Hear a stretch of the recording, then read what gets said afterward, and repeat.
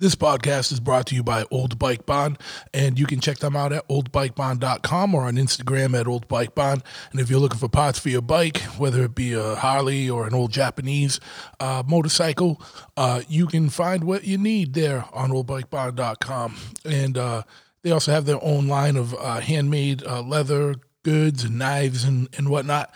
Anything you need, riding gear, motorcycle parts, whatever it is to keep yourself up on the road, you can find it at oldbikebond.com. And if you have issues sleeping or with anxiety or, inflammation or whatnot, you need to check out Cradle Lake Clear. They make some of the best CBD oil I've ever encountered. So check them out, cradlelakeclear.com. I use the mint chocolate one at night or the blueberry one at night and sleep like a fucking infant. It's great. It's great stuff. So check them out, cradlelakeclear.com. If you use the promo code BigTruth at checkout, you get 20% off your order. And I don't know what it's like where you are, but here it hit. Today it hit the humid, about 90 degrees out, swamp, taint, weather. So you need to check out manscaped.com and get the Lawnmower 3.0, basically a ball and genital razor that will help you shave down there and groom down there and keep everything manageable, deforest the swamp so that it's not a fucking stinky, drippy mess. So, they got special ceramic blades on that thing so you are less apt to cut a nick or scrape yourself down there, because the last thing you want to see is ball bag blood on your finger. No one wants that. So check them out, manscaped.com. Use the promo code BigTruth at checkout. They got all kinds of other things, whether it's creams and elixirs and, all kinds of grooming and ball health type wares over there at manscaped.com. Use the promo code BigTruth at checkout. You get 20% off your order and free shipping over there.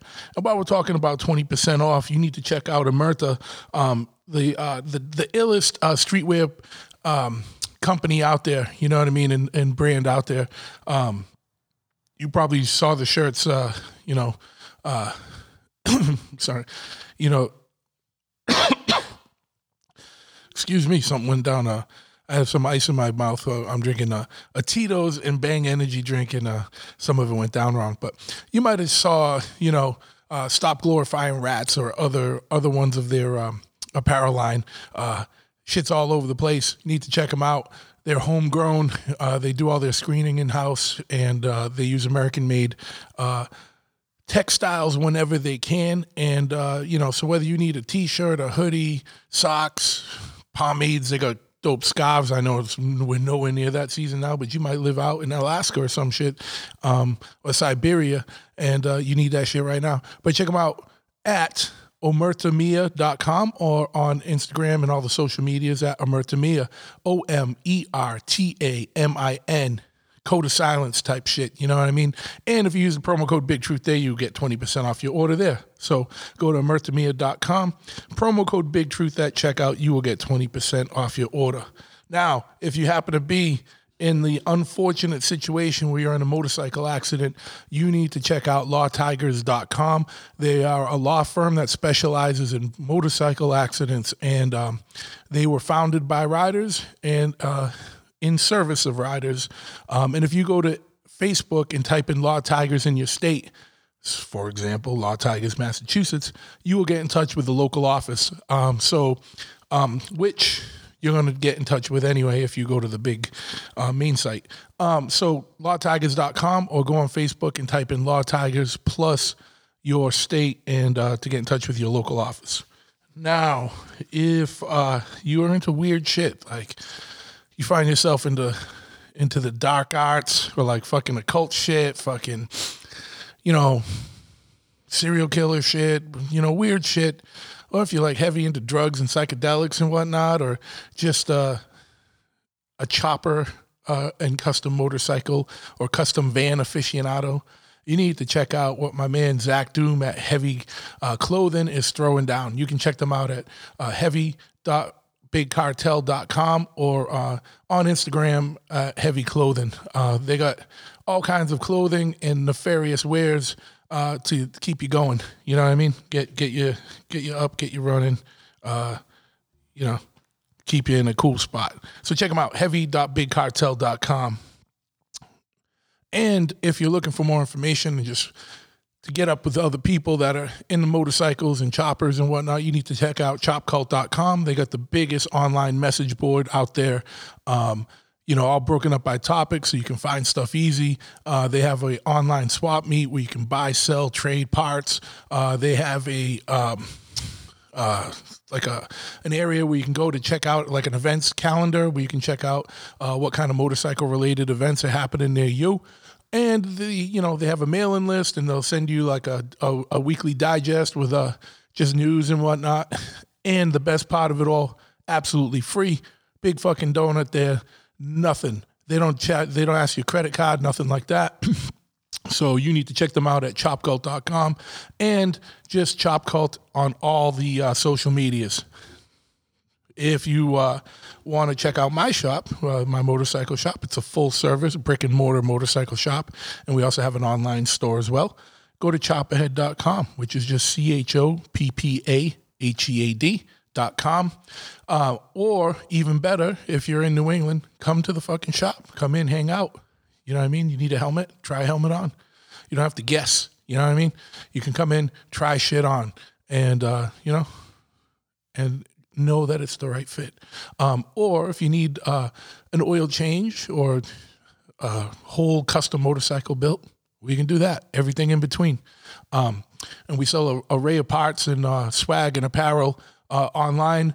So check us out at chopperhead.com, including our leather Defender gloves that are Kevlar lined, handmade in the U.S. out of 100% deerskin leather, Kevlar lined palms and under the fingers. So Kevlar lined bottom sides. In case you go down, you got an extra layer of protection there, or you find yourself in a knife duel or some bullshit, it's going to help.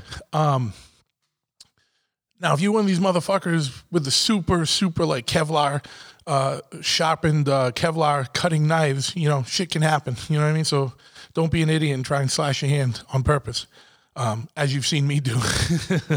But anyway, yeah, check us out, chopperhead.com, on all the social medias at chopperhead, CHOPPAHEAD. I think it's Chopperhead Customs with a K on Facebook. But on Instagram, it's just Chopperhead.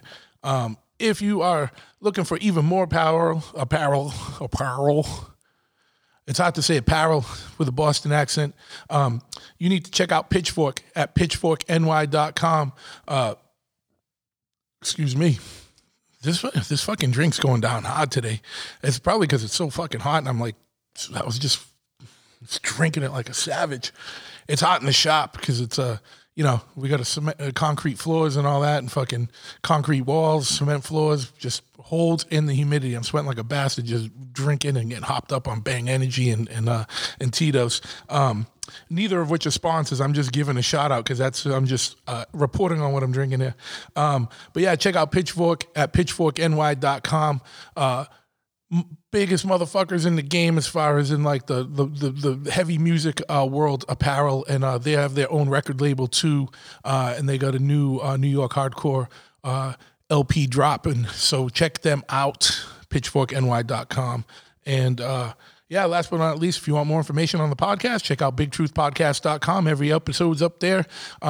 Always, if you can, please, wherever you listen to this podcast, whether it's on Spotify or Apple, in the podcast app, or on Android or YouTube, wherever it is you're listening, please hit like or subscribe or leave a review, write a comment, leave stars. You know what I mean?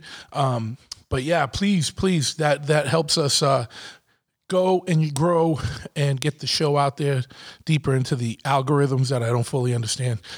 And last but not least, if you want to financially support the show, check us out, patreon.com/bigtruth.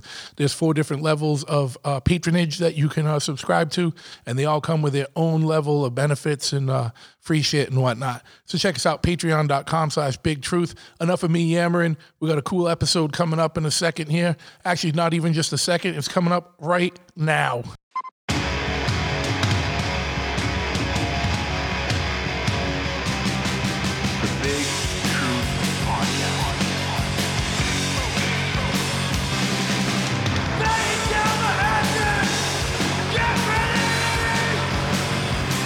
It's Ignition sequence start. 6, 5, 4, 3, 2, 1. We have a liftoff. Yes, once again, we got liftoff. I want to thank you all for tuning in to this episode of the Big Truth Podcast, and I'm stoked today to get my man Matt Jackson here on the phone, broadcasting live from Austin, Texas. What's happening, Matt? Oh, not much, man. Just hanging out here. Appreciate you having me on. No, absolutely, man. I'm stoked you're on, and as always, I wish this could be done in person, but when I was just out there a couple months ago, we filmed a segment for you for Chopperhead TV. So it was more important to get the video shit done while we were out there, and I didn't bring the podcast and shit. So that'll definitely. It's always good to talk. Yeah. So we got, just as a heads up, like season 1 is going to be dropping soon. We'll have some announcements on that soon, but yours is going to be you're the first segment we filmed that's actually going to be for season 2, and oh, nice. And so yeah, man. But it was stoked, and you're not even in that shop anymore, are you? Didn't you move? No, I'm not. I moved out by the Circuit of Americas, out a little bit outside of town. Yeah, you like being out there better? Oh, I love it, man. The shop that I'm attached to is Bud's Motorcycles, which was around from like 1976 in East Austin, and was also had a huge impact on my involvement in motorcycles and the people I met, and I owe a lot to that place. It's crazy because since I've been like a part of that shop over there, they have the old files and stuff from Bud's, and I pulled up my file, like I'm talking like handwritten work orders and stuff, and with my name on it from like 12 years ago. Oh, that's awesome. And it was like getting a wheel balance and stuff like that. It's cool to see that stuff because it's really like you go around anywhere in the country, they know who Bud was, and I feel very grateful to have experienced that and to have literally called Bud a friend of mine, Yeah. And so it's cool that it's old school, but they still like kept records of everything. Like, I don't know about you. I don't have that type of records. Like, I wish I did. You know what same. I mean? Fucking. It's from another generation. They were probably trying to do things well, but like it was all, handwritten work orders and what. I remember him having an accountant, and like I remember seeing a lady at a desk with like a, like the old school calculator with the receipt paper and stuff. Yep.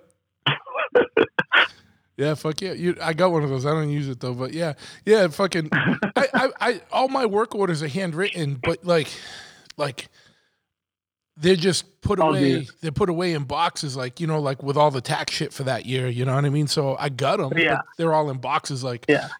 Well, this is how that was. Yeah, this is how that was. It just got pulled up with my name out of one. I actually used like a bunch of spreadsheets and stuff. Cool. It's got formulas and whatnot in it, which is surprising for me. But I have a degree in all that stuff, which is also very surprising. Yeah. And here I am. Yeah, it's always funny when people find out, like dudes like us that are like immersed in the chopper shit or the music shit or whatever, and we actually have degrees and shit. Just fucking. Yeah, I know you're like some sort of genius too, right? I forgot. No, not too. Really. Yeah, but... no, yeah. if I was, I'd be doing something way more lucrative, and I probably wouldn't. I love this. Like obviously we could choose whatever path we want. We had different things open to us because of the work we put in, but we choose to do this. What was yours? Biochemistry? No, mine was anthropology, medical anthropology. Like I used. Oh yeah, same. Yeah. I used to just hang out with like shamans and shit. You know what I mean? And then I had a minor in anthropology. Yeah. Oh, did you? Cool. Yeah. So you get it. Yeah. And then I did cancer stuff and whatnot, and then right on, man. But yeah, man. But fucking, it was just you tried. I tried to do it. Go into the regular world and I lasted a while. I lasted a little while, but then I was like, I can't fucking do it. Can't do it. And so I make way less money and have like a million times more stress and got the gray hairs to prove it. But I wouldn't trade it. Isn't it weird how we're like drawn to that? Oh yeah, dude. Like right, probably when you went full time for yourself, you noticed the gray started just fucking hitting, right? Like fucking. Oh man, I mean, yeah, it's probably right about that. I mean, I'm really drawn to biting off more than I can chew, I think. Yeah. You know? But that's all you can. That's the only way you can stay afloat. And I think in the industries that we're in, you know what I mean? It's like you gotta keep fucking hustling and being like under the gun and behind because like, you know, I don't know. It's like fucking crazy. Like right now, Laconia. It's the only way to make a living. Yeah. Yeah, Laconia is coming up next week, so it's a fucking madhouse in here, you know, because everyone's trying to get their bike in before Laconia, and it's like, all right, we'll do what we can, man. Like, you know, you had all winter to think about this shit, you know what I mean? Yeah, but now things are opening up big, huh? So they're gonna really, it's probably gonna be a good rally, big one. Yeah, well, we Massachusetts finally lifted everything, and so we're more in line with you guys now, like as far as like, and then. You know, there's still like, you know, there's some places like that you got to wear masks, like hospitals and shit and stuff. But like, by and large, you know, they just opened everything up finally, and so yeah, it seems like things are getting back to normal. You know, quote unquote, whatever that is. And the crazy thing is you know, you're not hearing about any big spikes or anything crazy, you know, and it's just like, you know, so whatever, dude. Yeah, I don't know. Whatever. Yeah, Planet X.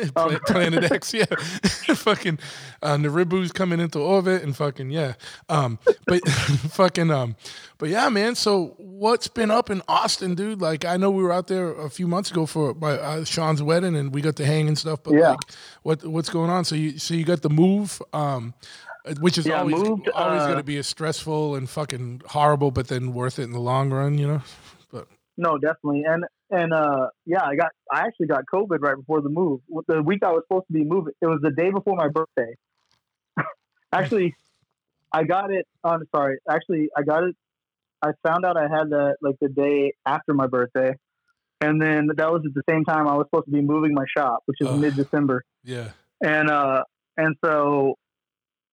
You know, no one was at my shop, so I think I took a whole like 2 days off total. Yeah, and then, you know, I didn't really have a choice. I had to move everything, so I started moving everything, and it actually had a major impact on the way like how much I was breathing hard. It was I felt like I was super out of shape and stuff. It was all because of that stuff. You know what I mean? Yeah. So it was kind of a pain, but.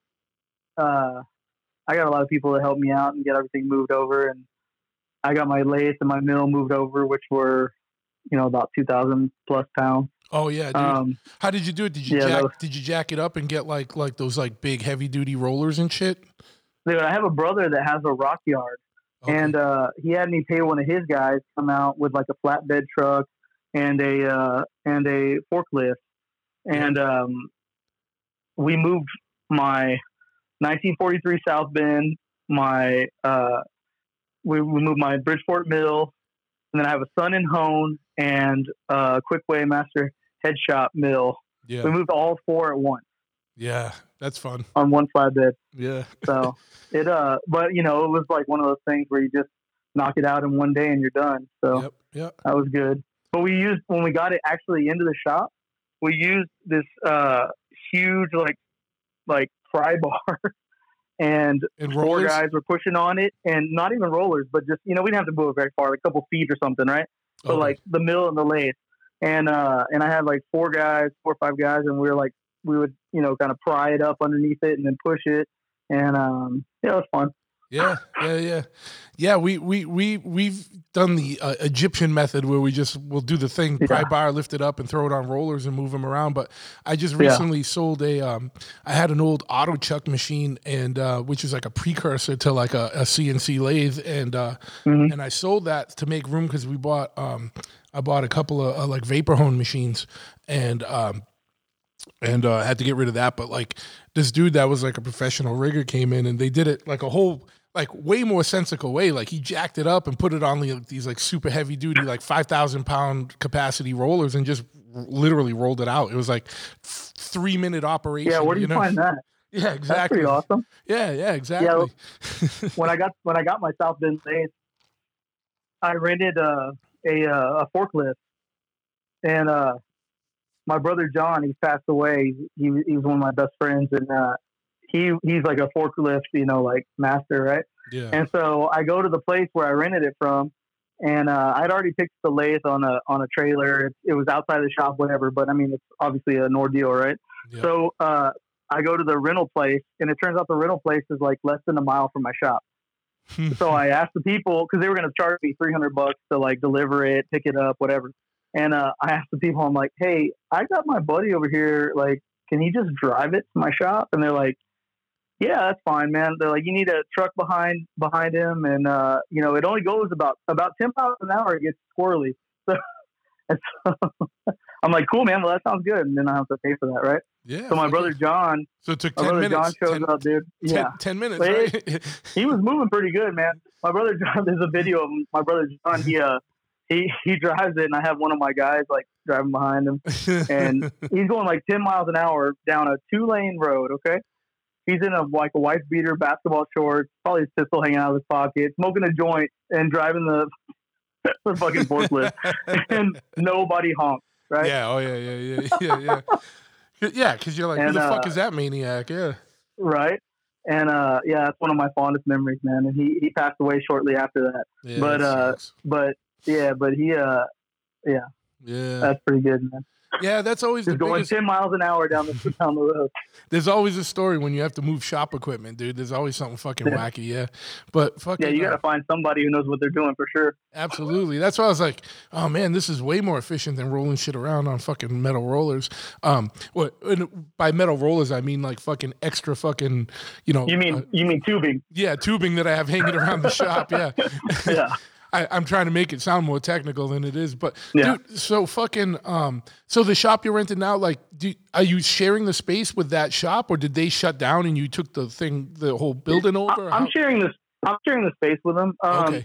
So Bud's, like I said, so Bud started his shop in like 74, 76. Yeah. And his father-in-law had Austin Motorcycle Company. And also his father-in-law had the first Harley dealership in Austin. Okay. And then he worked for that dealership and the shop. And that's how he ended up starting his own shop. And so there's a long history there, man. Like that's like, you know, it's definitely a long history there. And he had his shop from 70, I believe it was 74, 76, until about 5 or 6 years ago when Bud passed away. And it was all on Cesar Chavez. You never came to my original shop on Cesar Chavez, I don't think, but it was only a few blocks away from where Bud was. And Bud, like if you go to any swap meet, you talk to anybody about parts, they know about Bud. Like Bud was the motorcycle guy, man. Like he went to everything. Yes, absolutely. So his son Steven is a great guy, and he has wanted to carry on the legacy of his dad's shop, and so all the parts that didn't get sold off, he had moved out to this location out by the Circuit of America's track. And so they put a shop there. They have all those parts out there. And they've been getting it all organized and everything. It's been out there for the last 4 years, something like that. Okay. And it's a really cool place, man. So they built onto it and they invited me out there.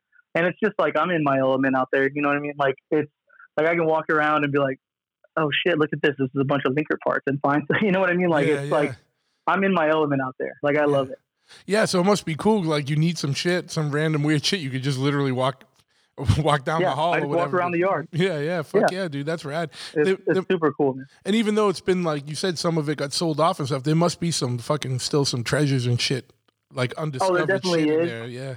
No, there definitely is. And, you know, it's like Bud's is one of those special places, man. Like that's like when I first got into bikes, I remember going there and I was just blown away by everything. And it's funny because I can remember a specific time. This was about 12 years ago when I went in there and I was looking for a 33.4 front end, right? And Bud was like, "Well, yeah, Matt, there's a room back here. You can go back into this like it was like a Connex, right? But the floor was all caved in." Like no one took care of it, right? And he's like, you can probably find one in there. And I pull out this 32.4 front end and I bring it out and I'm showing it to him and he goes, Matt, do people like these? Like people are actually running these? And I'm like, well, yeah, Bud. I mean, like, you know, these are cool front ends, you know? And he's like, man, like, you know, it was like when it was the resurgence of, you know what I mean? Of like what we've been doing and stuff. Yeah. Like, people with narrow front ends, they wanted to do, that kind of thing.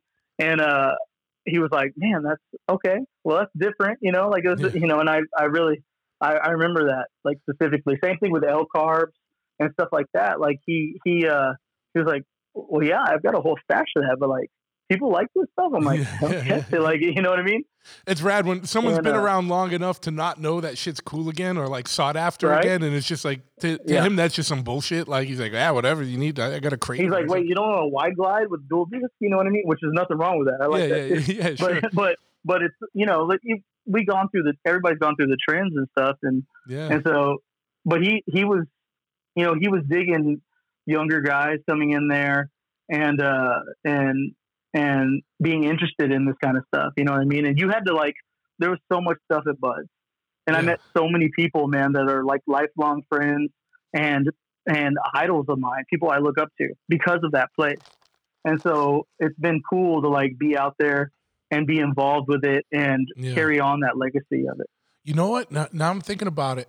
I've been in there. I went in there back when I used to go out to Austin more, when like Dusty and all them still lived out there. Oh yeah.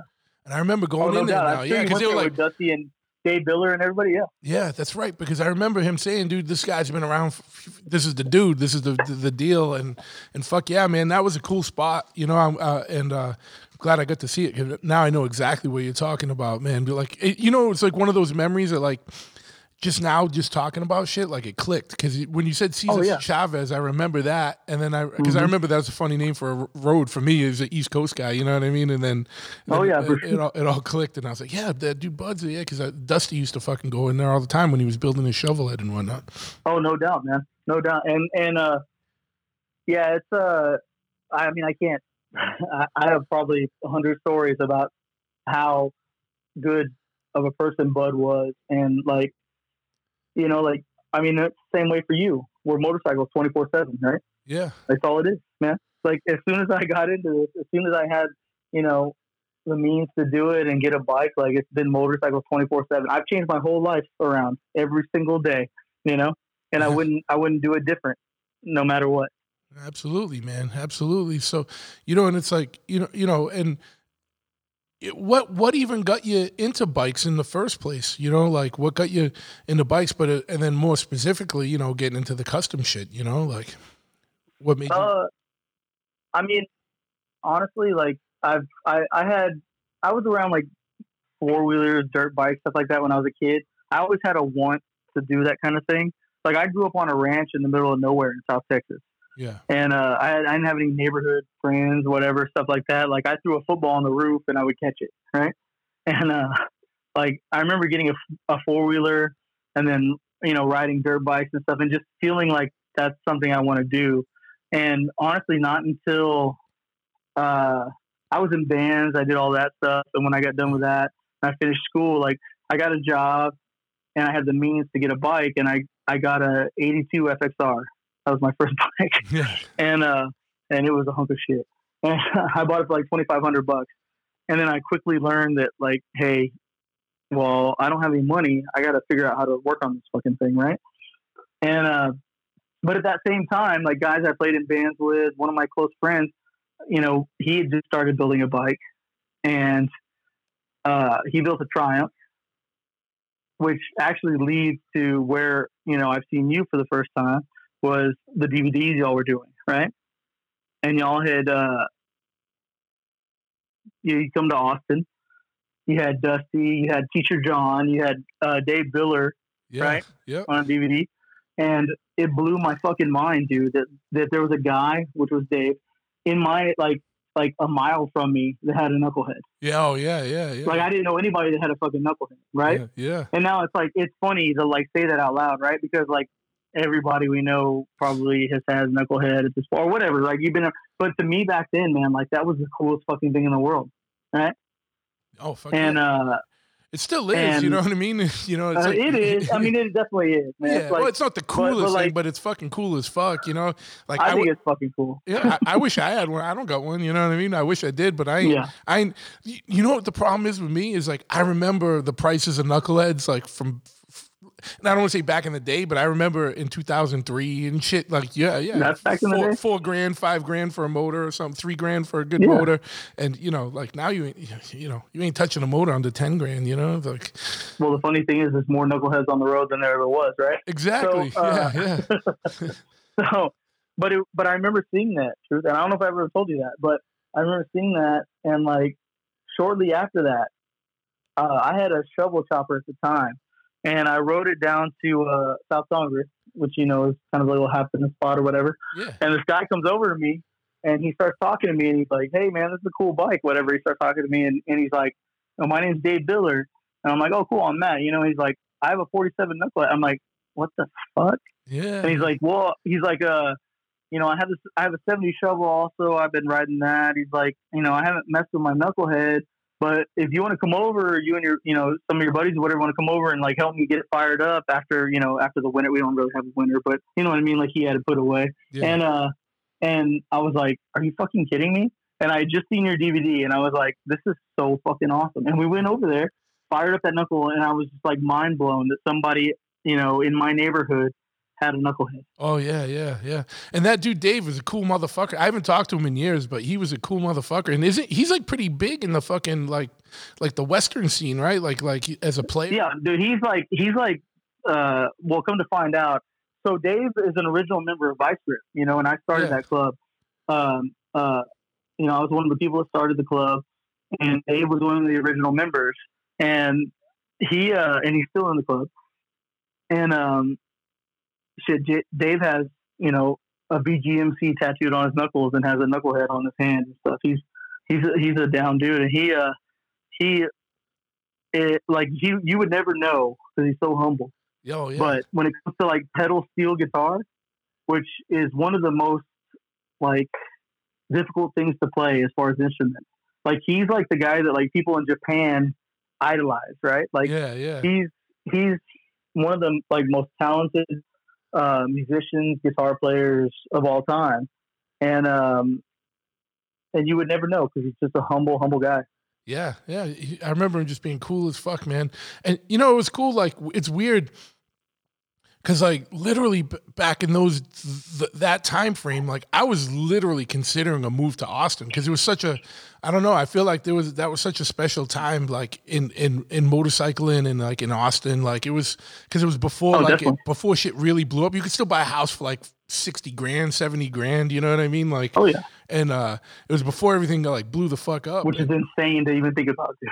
Yeah, it was before like Apple and like fucking, you know what I mean, and like fucking Silicon Valley moved out there and whatnot, you know what I mean? And I'm like, now I'm like kind of glad I didn't because it's, well, actually I wish I did because I could sell the fucking property or whatever, but you know, it was like, it was such a good time, man. That was such a fucking rad place, dude. Just good people, man. Good people. Yeah, good people, good times, like, you know, just wherever, like, it was just like and just nonstop fun, dude. It was just like fun, like, and people, it was so weird as being an East Coast guy going out there and like, you go on the street and like the bars, like, everyone's standing outside and shit, like someone bumps into you and they apologize and like try and buy you a drink and shit, like, you know what I mean? Like, yeah.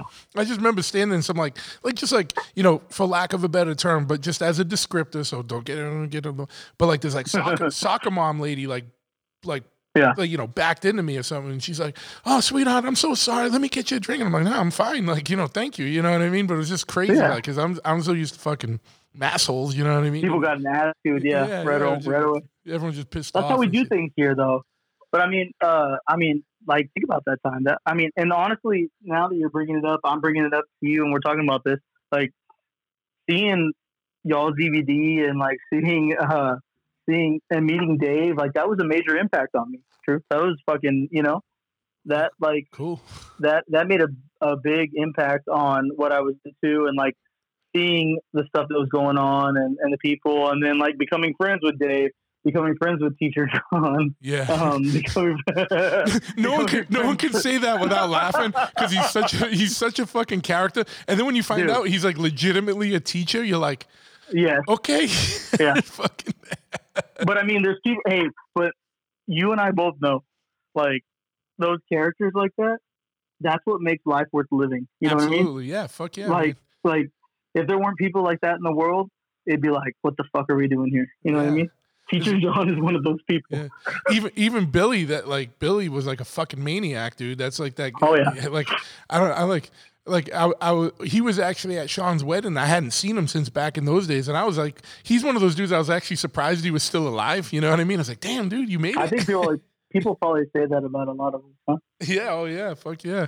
But it was so, but yeah, Austin was such a fucking good time, man. Yeah. And like making those DVDs like all those years, and dude, I'm stoked. Like I'm glad it, got I don't think I've ever told you that, but that's the case, man. That's fucking cool.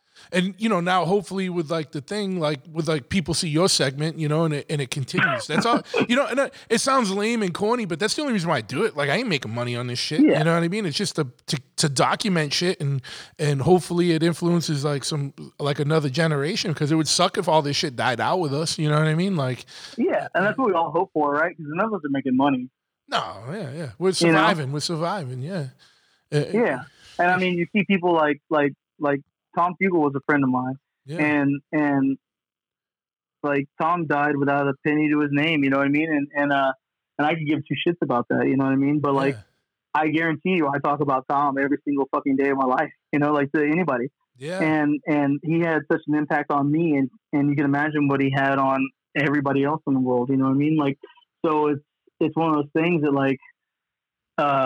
We do all this stuff and we got gray hair and we're all fucking whatever, fucking off. But in the end, like it makes an impact, right? Yeah. Well, we hope, you know what I mean? But, and not an impact like in like, like major thing, but like in perpetuating it and like letting, and having some kids be interested and pass the torch, For sure. And, like, I memean, I ran into a dude the other day, actually it was 2 nights ago at a bar.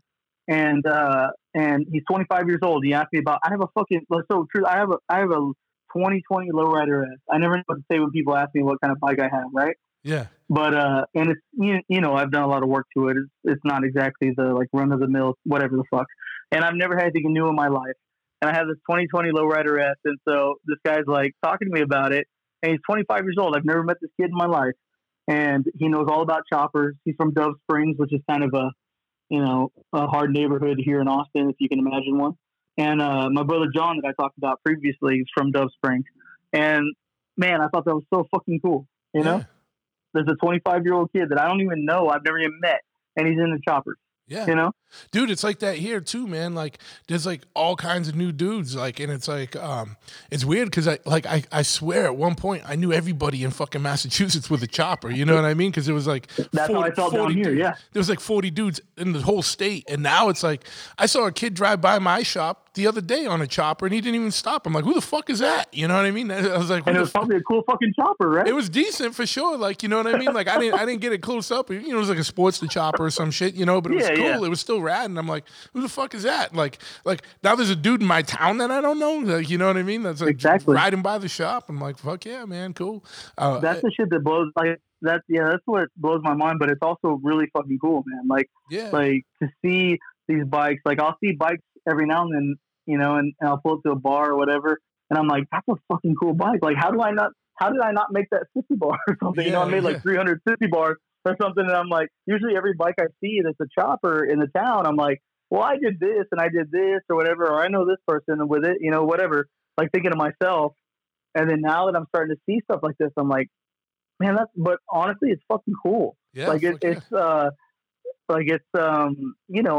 you hope that other people get it, and it's a cool fucking thing to see it like spread like that. You know what I mean? Yeah, dude. There's nothing more that I love, and it sounds weird to say it, but like I love seeing shit and being, damn, I wish I thought of that, or damn, I wish I did that. It's fucking rad. Oh, like, for sure. When you get surprised by something, or even a tattoo, like someone's got a tattoo, and you're like, damn, I wish I thought of that. That's fucking badass. Because because when you're young, that happens a lot.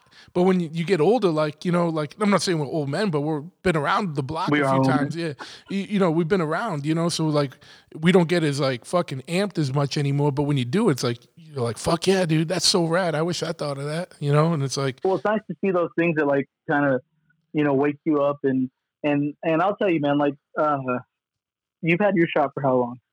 Well, so we've kind of been in existence like since like 2001. This is the 20 years. This is the fucking 20 year, dude.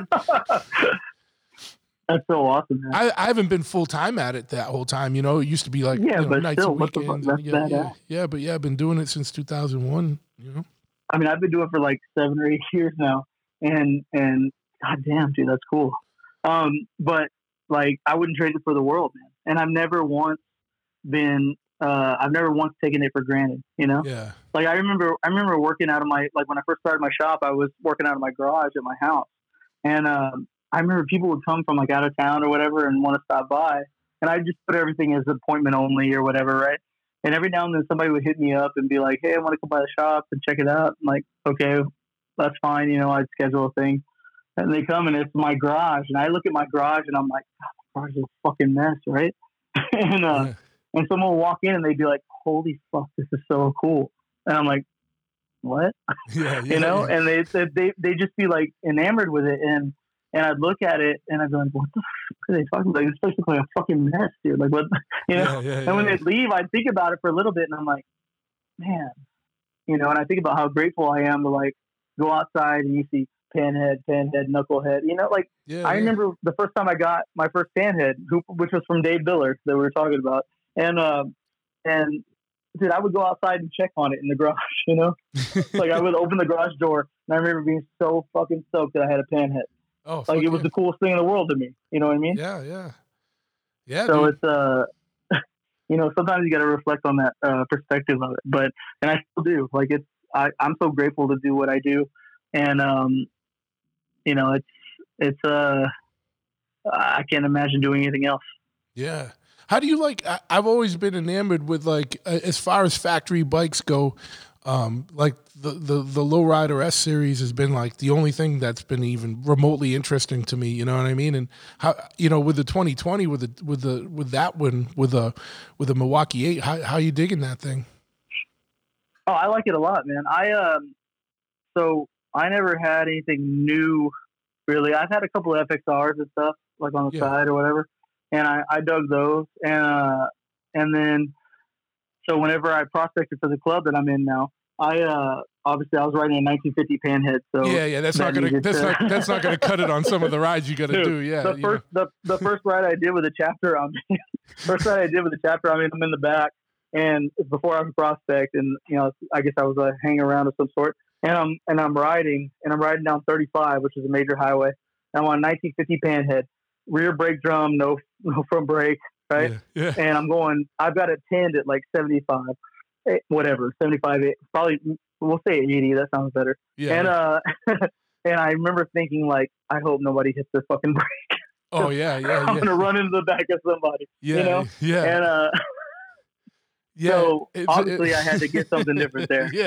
Yeah, no. And I tell people that all the time. Like, there's different kind of bikes for different kind of things. Like, your chopper's fucking rad, dude. But like, if you don't get the time, like you ain't gonna be doing 100 miles an hour on them. You know what I mean? Like, oh no doubt, yeah. You know, well, it depends what you got. You know, obviously you build up an Evo For chopper, sure. yeah, whatever. You know what I mean? But you know, if you're on some classic shit, like you gotta. You know, I look fucking cool though, shit. right? Yeah, oh fuck yeah! I'm sure that looks fucking bad. I'm sure someone noticed that too. Like, who's this motherfucker riding to the clubs, riding on a Panhead? Fuck yeah, dude! That's fucking badass. Probably not the people in front of me. They were like, "Please don't run into me." Yeah. Everyone around you was like, "Fuck, this dude's on a fucking rear brake." They're like, "Who the fuck is this guy?" Yeah. But some of the gray beards were probably stoked, though. You know what I mean? Oh no, I mean, like the club that I started and I came from. You know, hear the stories like even later on, like now that I'm, you know, that I've been in my club and the guys that I never thought even knew anything about the club I came from or anything like that, like they knew, man. They knew what was up. Yeah. You know, like they saw us roll in on Panheads and knuckleheads and shit. Everybody in Vice Grip now, I always make the joke that I got kicked out because I don't have a knucklehead. But like, you know, like 6 of the 7 guys have knuckleheads. So yeah. But you know, it's like you know, other people definitely take notice of it. But so I had to get a newer bike, right? So I got an 09 Super Glide, and for cheap, and it only had, actually it was a hookup with friends that I knew because I went to this, not a dealership but a used dealership or something, and they were like, "Well, what can you put down?" And I'm like, "Nothing." And they're like, okay, what's your credit like? And I'm like, not good. So they got me sorted out with this Dyna, the 09 Dyna, and only had 4,500 miles on it. I put 60,000 miles on it in under like it was around like 2.5 years. Yeah. Well. So yeah. And with the type of riding you got to do, right? For sure. And you know what? Like the best part of all that, and what I like to talk about with it is to me that was like a riding on a cloud of air, right? Yeah, the first time I rode yeah, dude, I get it. I know exactly what you're saying, because when I get on my night train, I'm like, dude, I'll ride this all day. We went on a 17-hour straight ride. I was like, this is like nothing. When you're coming from a rigid chop, you're like, this is the best thing ever. And it's like, dude. And then you get some dude that's used to riding like a street glide or something. He gets on, he's like, what the fuck? How are you riding this? Yeah, right. So the first time I rode to Sturgeon back, I was a prospect when I went out there, and I was actually, I had patched out there or whatever, but I remember getting back and somebody being like, how was it like riding the Dyna out there? And I was like, it was like a fucking cloud of air. Yeah, this was awesome. Yeah. And but yeah, it's so that's the first new bike I've ever had, and I did a bunch of work to my Dyna or whatever, but I just can't keep up with anybody, man. Like off the line, like. I mean, 09 is it's like a vintage bike at this point. You know what I mean? I hear you, yeah. And the newest bike I own is that Night Train, and it's an 06, dude. Yeah. So, you know what I mean? I get it. So everybody will start getting Milwaukee 8s and stuff. Yeah, exactly. See, there you go. Which is great to me, but like, the guys I ride with off the line, like everybody leaves me in the dust, and I'm like, oh, shit. So I try to do everything I could to like bump this thing up, and they're still leaving me in the dust. Yeah. But, so that leads me into like my new bike show that I was going to do, because I used to do Giddy Up. Remember, I was trying to get you down here for all that. Yeah. Oh, dude, and I had my old shop apprentice, who's now one of the shop hands here, and he was on the podcast. He told the story. I hope you listen to that one. If not, go listen. I'll have you listen. No, I need to. Because he was telling the story of like it was his first day at the shop, and he dropped the bike. Like literally the break we were bringing to your show. And it was like, that's what like, I wasn't shitting when I was like, yo, I got to cancel. Like, I can't bring the bike now. My fucking shop apprentice literally dropped the bike and smashed the tank. Like, and it was his first day, you know what I mean? So he recounted that story. He's like, yeah, I know we were supposed to go to Giddy Up that week, and we were getting it ready, and fucking, I was like, yeah, damn. But yeah, so sorry, man. It was just, that was a side note. Like, made a mental note. I'll send you the episode, because I think it was funny, because I gave him a rash of shit again. That's awesome. I got to hear it. He's awesome. He's a Wall of Death rider now, so he's all around. Like he works here when he's around, and then the Wall season starts up pretty soon, so he'll be on the road in like a month. That's badass. What do they ride in the Wall? I think they ride like fucking. A lot of them just ride flatheads. You know what I mean? That's cool, man. Yeah. Well, he probably didn't drop us, huh? Yeah, no.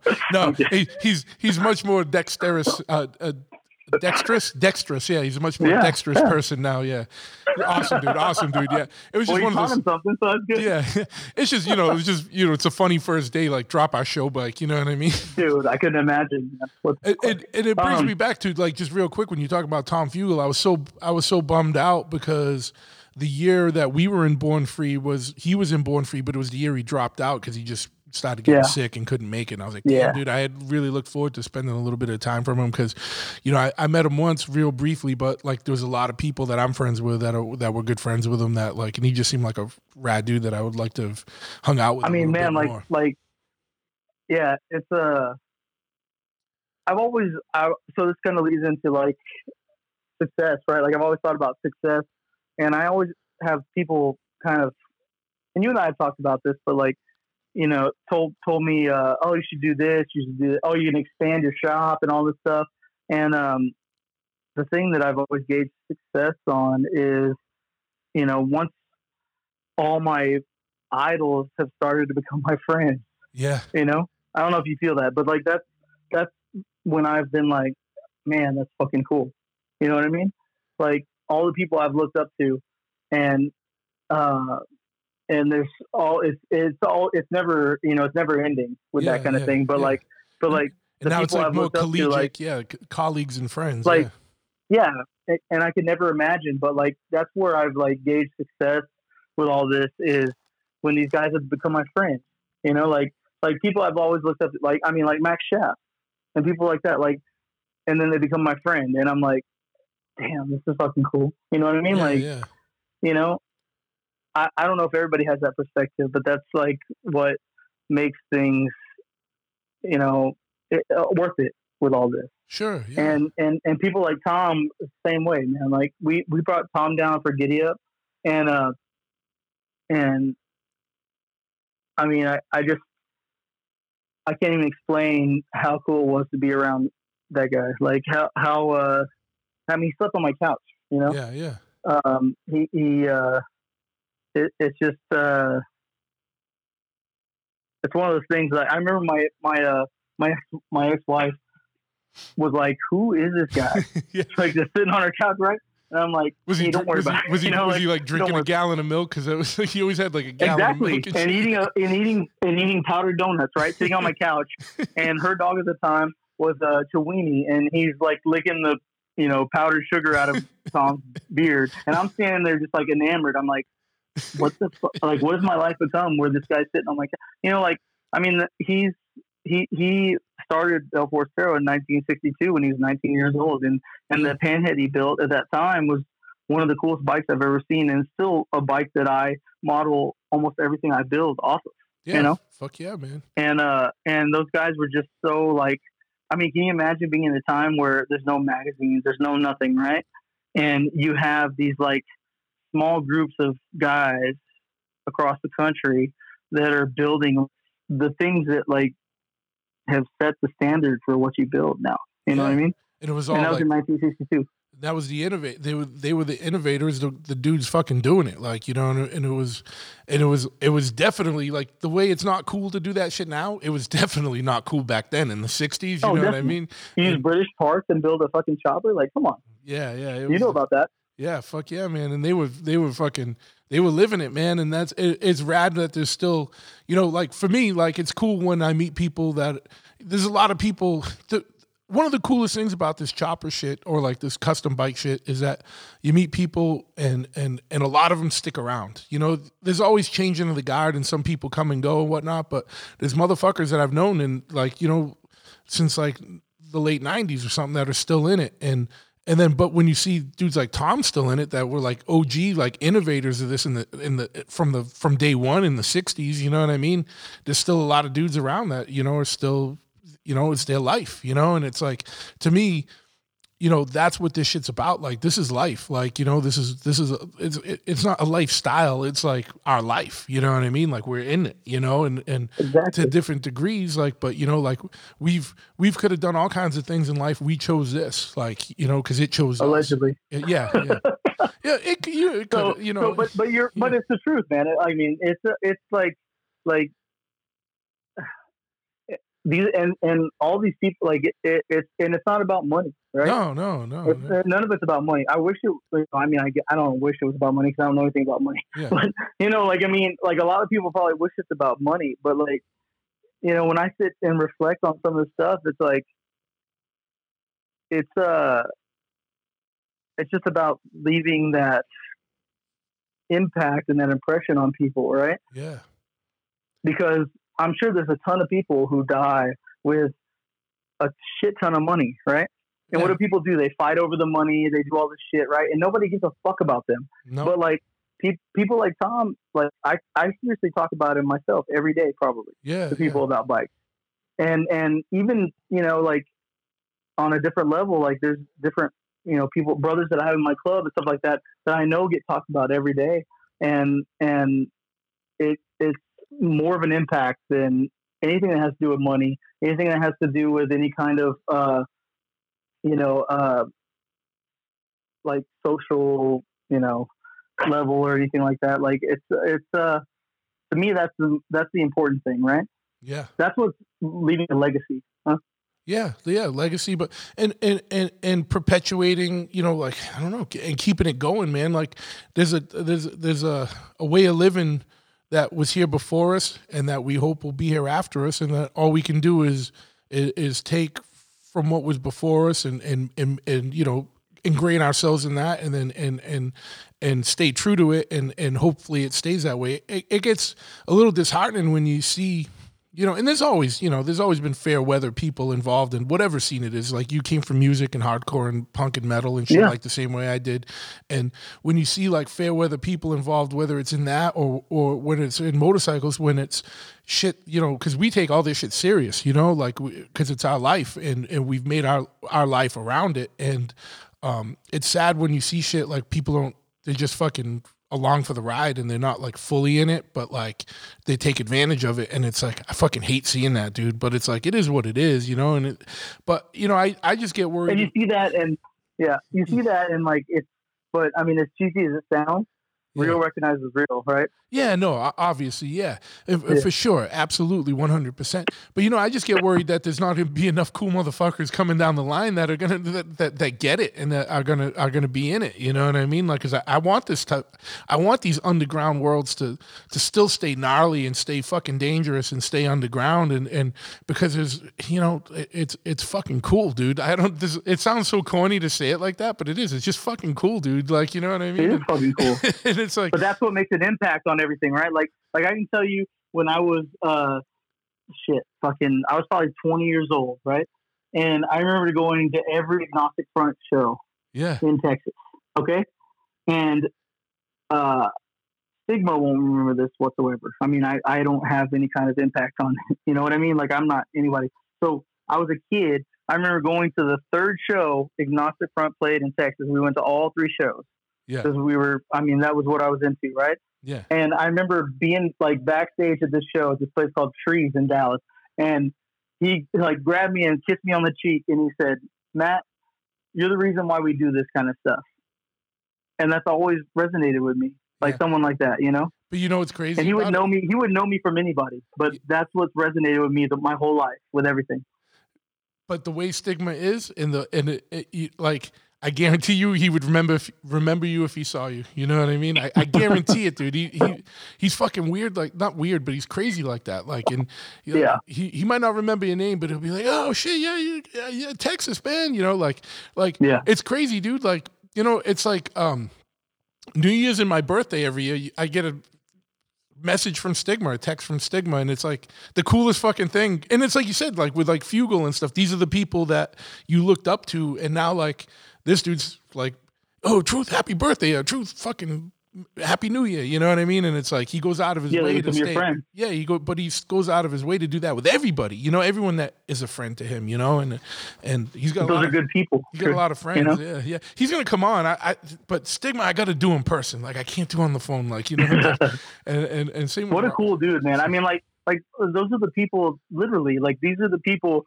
Like, when you sit around and you're like, "Why the fuck am I doing this? Why am I running myself into the ground?" Yeah. You know what I mean? Why am I doing all these things? What does it mean, right? And then you see people like that, like, those are the people, man, that make life worth living. You know what I mean?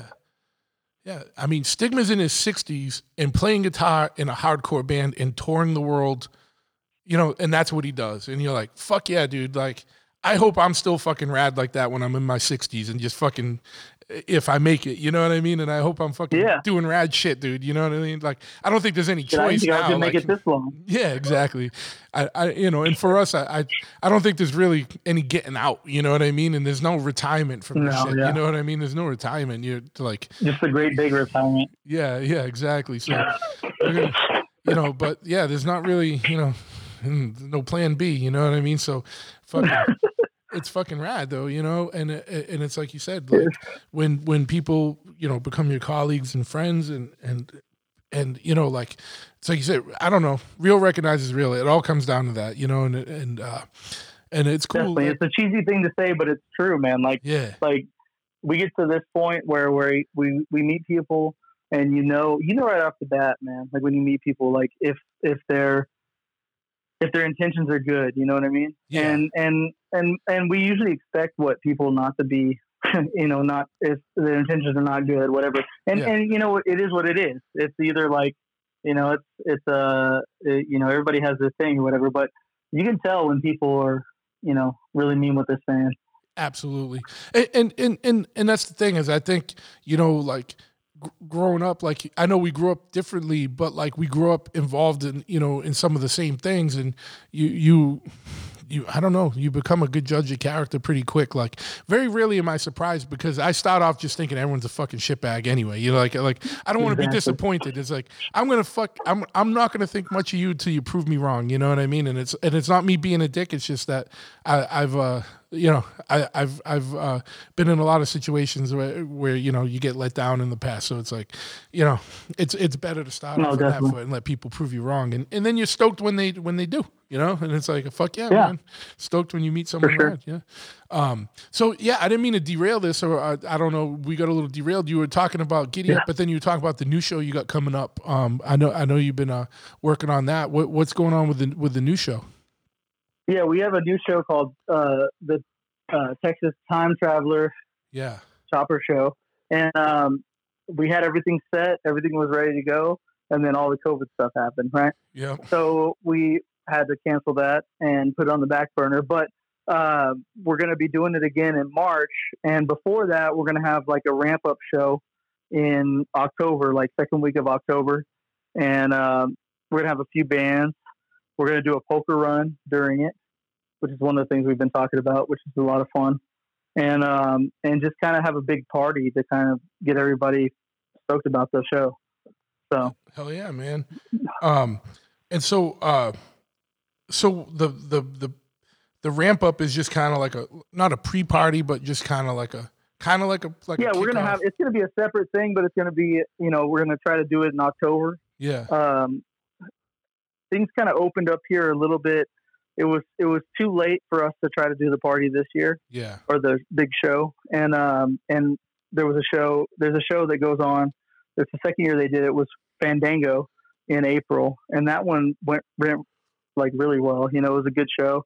It's a AMCA Cherokee chapter that puts that on. Okay. From like the Dallas area, and Oliver Peck was involved in it. So we had choppers there. We had a booth, and it was a big show, man. It was like one of the first like things that I went to, and I was like, oh, things are getting back to normal. You know, like a lot of people, some cool, like really cool bikes and stuff like that. And I went to this thing today that we had down here in South Austin. There's probably 300 plus people there, and some really cool choppers and cars and, you know, vans and all kinds of stuff. And it's setting the tone for everything opening up and getting back somewhat normal, I guess. Well, fuck yeah, man. So yeah, you know, what's the date on Texas Time Travel? Is that in March? So that's going to be it'll be the last weekend of March. Okay. And then the party we're going to have in October is going to be the second weekend of October is what we're shooting for. The Saturday of that weekend. October must be beautiful riding weather out there. Oh, it's so good. So was the end of March, and it's super nice down here, man. And in New Braunfels, so I'm in Austin. New Braunfels is about 45 minutes south of us, and it's just like all hill country. And one of the things we want to incorporate in that is the poker run, right? So there's like 5 bars that we're going to get involved with it, and they're all like in this. It's, you know, unless you rode the hill country last time you were here, right? Yeah. Okay, so like, you know how beautiful it is. Oh, it's so there's all these bars down there, man, that are just like really nice spots, and that's what we're trying to get involved with, this little poker run, and then part of the party that we're going to have the second weekend of October. Yeah, I can't remember any of the names of the bars, but like there was just like rad ones that were like just right on the side of the road across the street from like a big lake and shit, and like fucking weird shit that. And I was like, fuck yeah, man, this shit's fucking rad, dude. And you just obviously just set up for bikes and fucking shit, you know what I mean? And fucking. Oh yeah, that whole area, like the hill country area, is, you have Devil's Backbone. That's what we rode. That's what we rode. Yeah, that's what we rode. Yeah. And those are like historic. I mean, they're just like places that if you're any kind of motorcycle enthusiast, you want to ride. You know what I mean? Like they're just, it's beautiful. It's like the place to go. Yeah, fuck yeah, man. Dude, fucking people should go to Texas and ride. You know what I mean? Like if I'm just saying, like, you know, not that you need more people swooping in, because I know you got California invading you guys right now, but you know, like, yeah, it doesn't count. I mean, just to go as a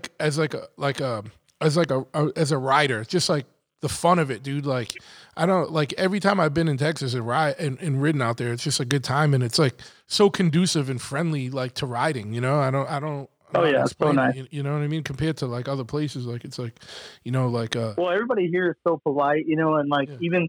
I mean, the roads and stuff are a little rough, but like it's nothing like being on the East Coast or anything like that. I gotta laugh when you say the roads are rough. But yeah, no, it's fucking beautiful riding out there. I love the Southwest, man. Like, and like, you know, Tucson and desert, like, you know, and riding between Texas and Arizona and stuff. Fucking, I don't know. I just love it. It's like so weird and different and open out there compared to out here, you know? Oh yeah. And but it's all different, you know what I mean? It's like you got to travel around. The country's opening back up. Get the fuck out there. Everyone lost a year and a half of their life. You know what I mean? Like fucking get out there and see shit and be social again and fucking and see that, you know, the world's still going and everything's still there. You know what I mean? Like fucking. Oh, definitely. But yeah, so I will be there this March. I guarantee. I'm saying it. I'm saying it. You were going to be there this last time. Huh? I know, or not this last time, but what was it? So that was that time where the bike got dropped. Yeah. But you were coming down for and then I wasn't part of the show, unfortunately, the last year of it. Yeah. So then I was, and honestly, that was the other thing, right? And so not for nothing, I was like, oh, Matt, I was like, fuck it, I ain't going. And I was like, and then we talked about it a little bit, and you kind of gave me the lowdown. I was like, oh, fuck that, I ain't fucking rolling there. You know what I mean? I was like, yeah. Yeah, I was going to, and that's unfortunate. That was a, you know, and I knew you were because you hit me up and you said you were going to come to it for sure after that. Yeah, and that would have been, you know, yeah, that would have been awesome. But and you're like, dude, I ain't doing it no more. I was like, fuck. Yeah. Oh well, you know, but I'll be out. Well, now I'm going to hold you to it. So. Yeah, that's why I'm saying it on here. Like, mark my words, I'll be there one way or the other. You know. Hell yeah.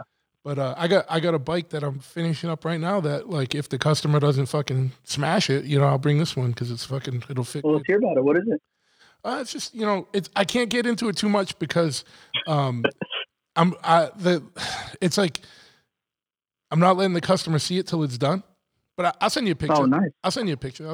Yeah, I'll take a good one tomorrow. I'm looking at it now. I do this podcast off a lift in the back of the shop, you know. So I'm looking at it as I talk. But I'll send you a picture later. But yeah, I just you're probably the same way. Like, I'm going to take a little bit of direction from customers now, but I'm going to be like, but when we're building choppers, it's just going to be like, I'm going to build you what I build you, and you're going to get more than you pay for. You know what I mean? But you got to let me kind of do it. You know what I mean? Like, so I can tell you this, it's a long shovel. You know what I mean? With a king and queen, you know, that type of shit. You know, it's a long shovel. Yeah. You know, but it's cool. But it's a stroker shovel, like a 95-inch shovel with a long front end with no front brake and suicide setup. So it's gonna be. I'll go no slow, right? Yeah. It's gonna be a fucking ripper. But it's like the bike. You're like, you know what I mean? Yeah, that sounds cool, man. It's gonna be a total sketch machine. Yeah. I mean, that's what everything is, right? That we deal with. Yeah, exactly. Yeah. You just ride it differently. That's what I tell people. Yeah. But the best thing is when Wino was telling me what you told him when he told you what you wanted, and you're like, oh yeah, how long you want to live or something like that. No, I thought so. He brought that up as soon as he got down here, and he saw because I made him like a clutch pedal and whatever, and he's like, I've never had foot clutch, and he he's like, we got a kick out of it I was talking the truth, and he's like I told it, he told me that what I said, my reaction to him was, well, you've lived this long, haven't you? Yeah. And he looked at me and he was like, yeah, you're right. I was like, did you ever think you would live this long? And he was like, no, I didn't actually. Yeah. And the fucking thing is like, and I was so stoked on that because I was like, he's in his 60s too, and it's his first suicide setup, no front brake, fucking foot clutch, hand shift, fucking bike, you know what I mean? And it's rigid, you know what I mean? Like, I mean, he's had rigids before, but it's his first fucking setup like that. And I'm like, oh yeah, you got these fucking 20-something-year-olds that are too scared to ride that, and this guy's in his fucking 60s and it's his first one, and he's fucking stoked he's got like such like youthful exuberance for it that I was like, dude, it's so fucking rad, dude. Like, and when we talked offline, like, he's so fucking excited, man, Oh, for sure. And that made me excited about it. You know what I mean? He that was a cool thing, man, to like help him out. Like I remember seeing his bike in one of the early issues of Dice Yeah. and thinking like, like I was like, oh fuck, that's the dude from St. Vitus. Yeah. I'm like, not only is he cool as fuck, he's he played in St. Vitus, but he has a badass 10-head chopper, and like that was another major influence of things that I was that got me into all this. Yeah. Yeah. So it's cool. It's just like a cycle that all comes back around.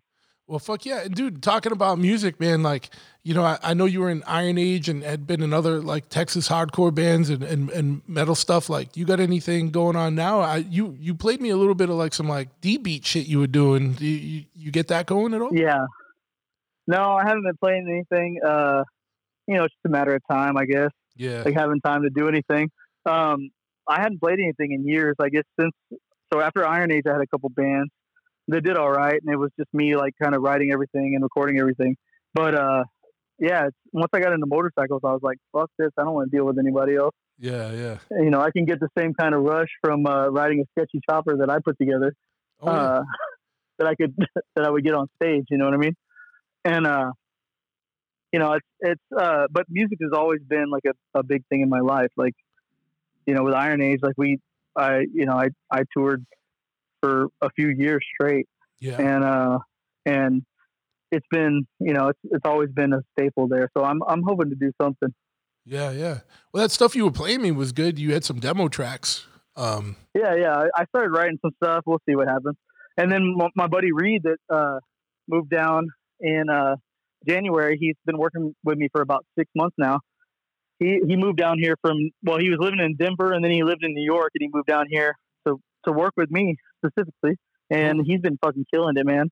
And he came from a band called Speed Wolf, and he had a band called Poison Rights, and he just put out an LP with his band Overdose not that long ago, and they're fucking killer, man. Dude, and so, all right, I know who Speed Wolf and I know Overdose. Like, I actually I have Overdose on my Spotify. Literally, and this is that album's awesome, dude. And this is like, and tell him I give him a shout out on it. Like, literally, a song came on, and I was like, is this some like Motorhead song I never heard?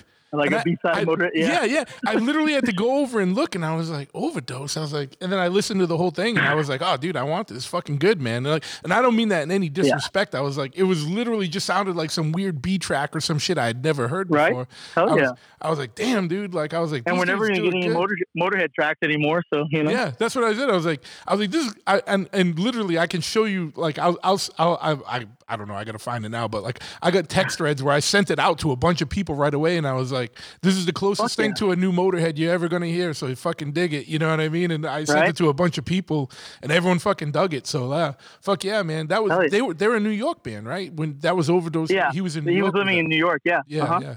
And he's going back out there. I guess they're writing new stuff and whatnot. So that's bitching. He's just a talented dude, man. He's like super humble, and he wrote down. We've been in contact for a while. We've known each other for a while, and he back in September he rode his FXR from New York. I want to say that was around the same time you came down. Okay. When did you come down? What was that? Oh wait, was that October or something? I don't know. I think it was October. September. Yeah.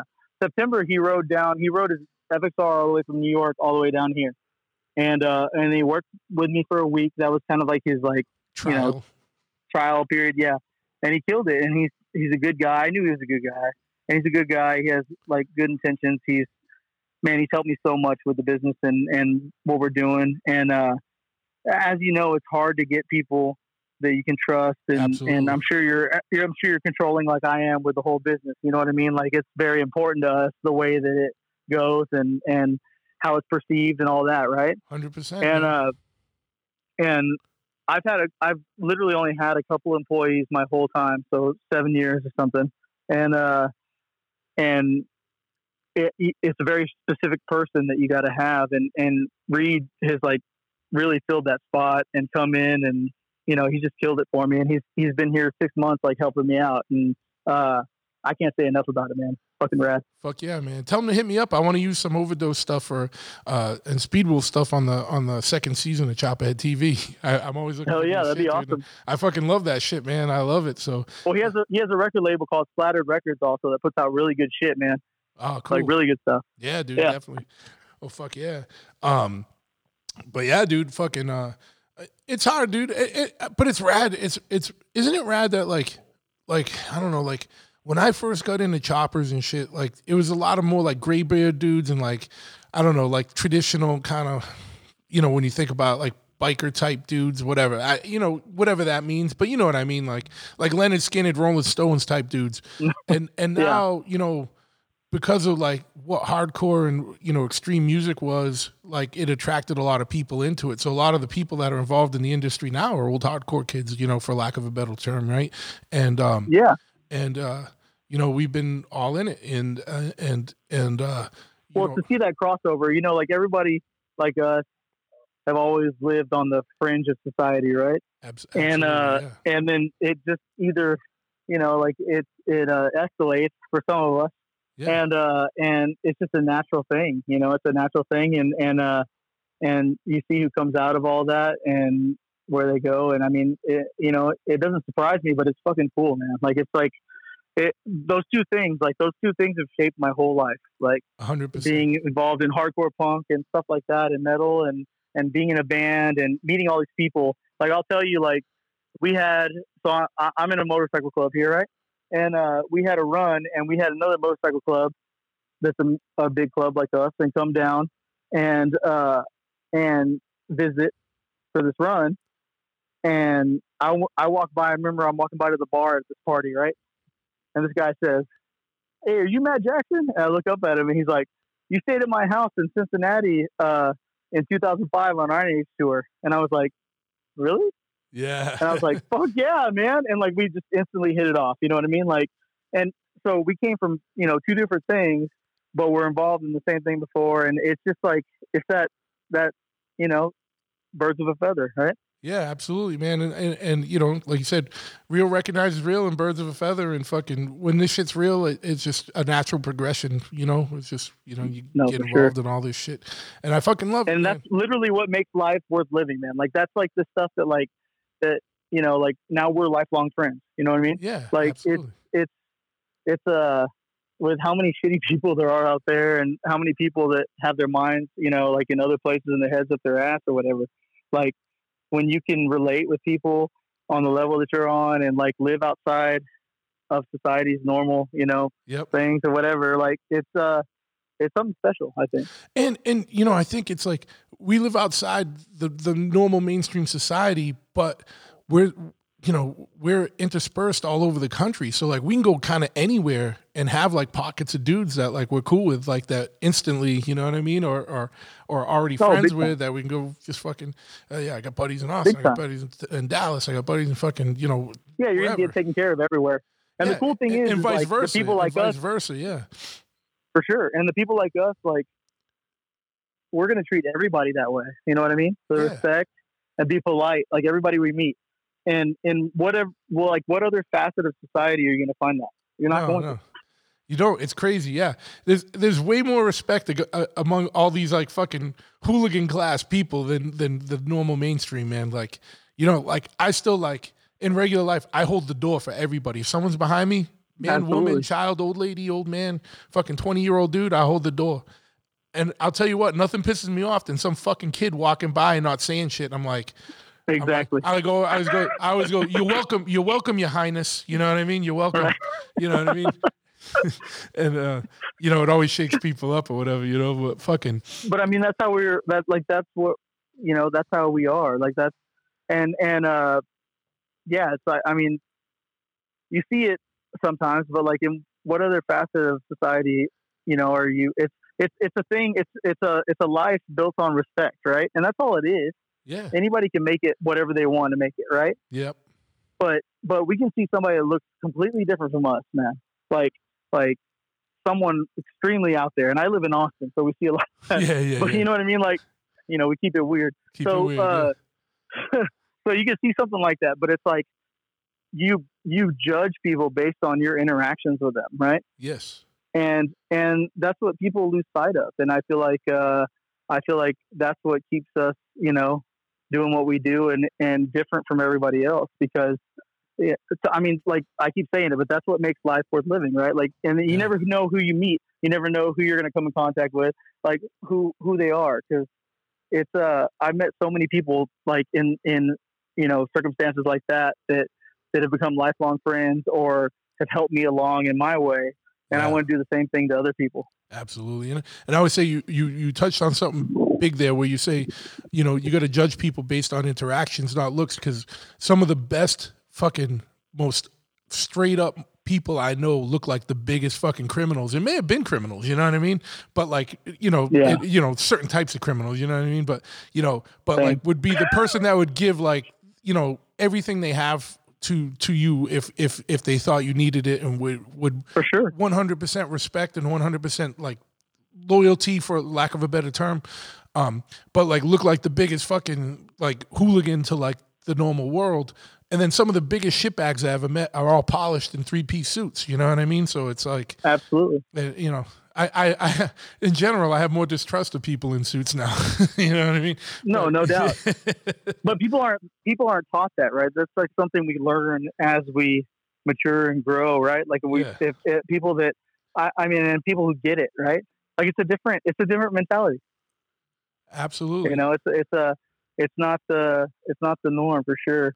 And but like I wouldn't change it for the world. I mean, I think that's like I'm fine dying without a penny to my name. You know what I mean? Yeah. As long as I was able to help a bunch of people, and make a positive impact on people, and then meet other good people, man. Yeah. Like that's what life is like. That's what life means to me. And plus, have a collection of like rad fucking memories and shit. You know what I mean? That's no.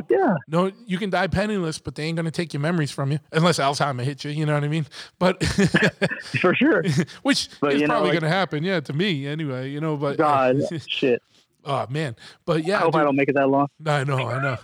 Well, it all depends on quality of life, right? Hey, it's like when I asked Wino, I was like, "Hey, Wino, you ever think you make it this long?" He was talking. He was like, "Well, no."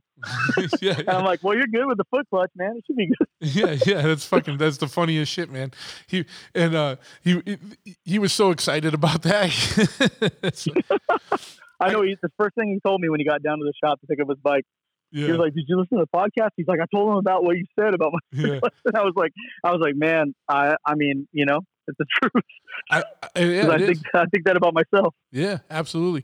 And he's literally only 3 hours from me, so I'm gonna make it out there. I might be going to look at a panhead this week out there, and I was gonna hit him up to see how far it was from where he is, because awesome. But it's weird. New York's a weird place, like, because upstate New York is fucking huge. You know what I mean? It's completely different, huh? Yeah. It's there's New York City, and then there's the rest of New York, and New York State is pretty sizable. Like, upstate New York can either be 2 hours away or 9 hours away. You know what I mean? It just depends on where you're going. So it's like, I got to see where he is in relation to where I'm going to go look at that bike. But yeah. I don't want to give too many details. I don't want someone to go there to swipe that panhead from me. someone's gonna snipe it out from under you. But he's a great dude, man. Like it's I'm forever grateful for like the people I've gotten to meet through all this, right? Through music, through bikes, and it's totally shaped like who I become and what I'm interested in, and like the things that I want to put my energy in and all that. You know what I mean? But it's all fucking badass people. Fuck yeah, man. And it's cool, like I said, like the longevity of it, it's fucking real when there's people like Wino who's still around, still in it, and he's been doing it, since we were kids, you know what I mean? Or like Vinny Stigma, and then there's like us, and then there's going to be the dudes coming up after us, or that are already in line, and for sure. And hopefully they're here and when we're gone, and the people under them are, I don't say under in terms of like hierarchy, I mean, but under in terms of like age and length of time and shit. Like, I hope the next generation after them fucking hope this shit just, and there always will be, truth. Hey, there always will be. Yeah. So like, we can hope for the best of that, but you know what? I've seen it, man. Like there always will be. Like, there's the people that get it. You know what I mean? Yeah. And that it really might get makes smaller. it all worth it. You know, it might get Yeah, smaller. and And that's to me, fine. that's cool. It's better. It's better when it's smaller. It's more tight, you know, For sure. yeah, man. But fuck yeah, dude. What else, man? What else going on? Any interest in bike projects going on? I know there is, but you know, like what do you got going Yeah, on? I've got like, I mean, we always have a bunch of stuff going on. I'm building a bike right now, a 69 shovel, for this dude, Matty Matheson. He's a good dude. He's a chef. He owns some restaurants and, Yeah, he's really into bikes, man. He's a fucking cool guy. fuck yeah. I got some mutual friends. Like we have some mutual friends. I don't know him, but yeah, he was just on. Same. Like we got some close friends back from like, so I was really into No Warning but like when I was in Iron Age and right before whatever. And like, I really like that band a lot, you know? Yeah. And, from Toronto. And then I made a lot of friends from Toronto that, you know, we toured with Fucked Up and Career Suicide and a lot of Toronto bands and stuff. We made a lot of contacts there and that are lifelong friends. And so we had a lot of mutual friends. So for us to, like, we just met in the last, 6 months or something. Yeah. And knew a lot of the same people. And he's, he's an extremely, extremely talented dude. Yeah. And yeah. good guy. Yeah. And so, yeah, I'm building a 69 shovel for him. Fuck yeah, And man. that's going to be pretty bitchin'. Oh yeah. I think he was just on Joe Rogan's podcast not too long Yeah, he was ago. down here. Yeah, he was down here for that when Yeah. he came to the shop. Oh fuck yeah, man. Fuck yeah. Yeah. Yeah. Oh yeah, that's right. Because Rogan's in Austin now. Yeah. Fuck Yeah, he's in Austin. Yeah, that's why he was down here.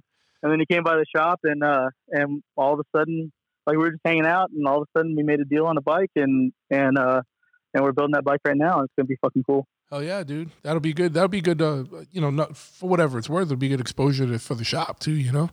No, for sure. And it's just people like that, man, like that we know through other facets of life or whatever, things that we've been involved in.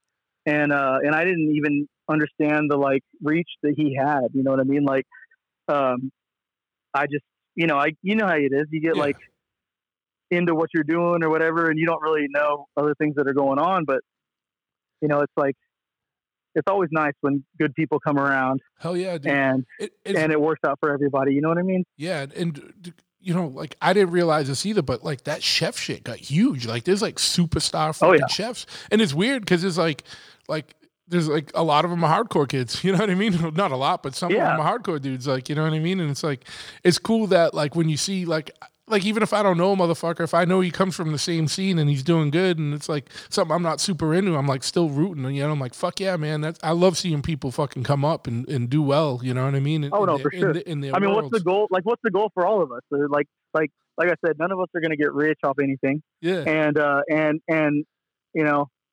I've always accepted that. It's just, I've never had money. I don't know what it's like to have money, but in my life, any success I've gained, like, which is not much, but I've always wanted to bring everybody up with me.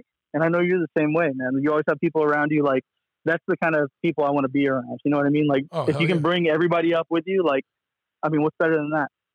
Yeah. And it sucks when people aren't like that. Like, cause it's like, there's always room. Like there's always room for everybody at the table.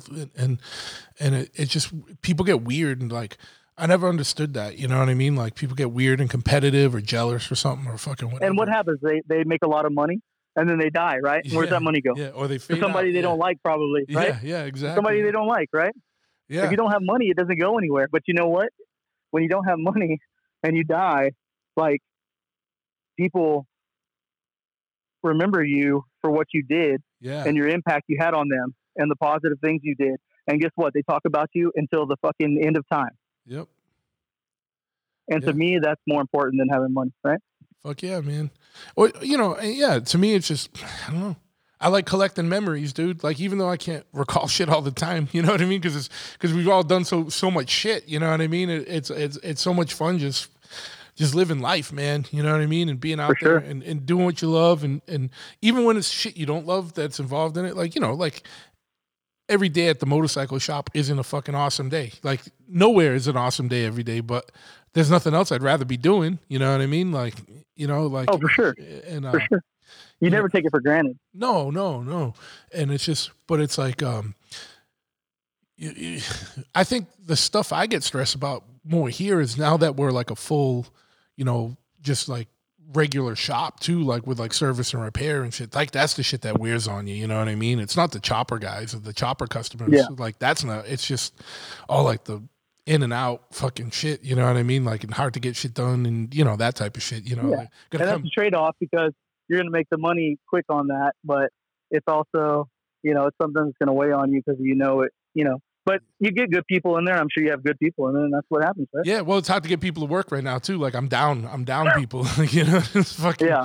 And it's like you said, I'm not going to just let anyone in here. You know what I mean? Because when something leaves, it's got the shop name on it. It has your name on it. It doesn't have theirs. It has the shop name. It doesn't even have my name. It's got the shop name, and I'm more invested in keeping the shop like in a good light. You know what I mean? And having a good name behind it. You know, because like.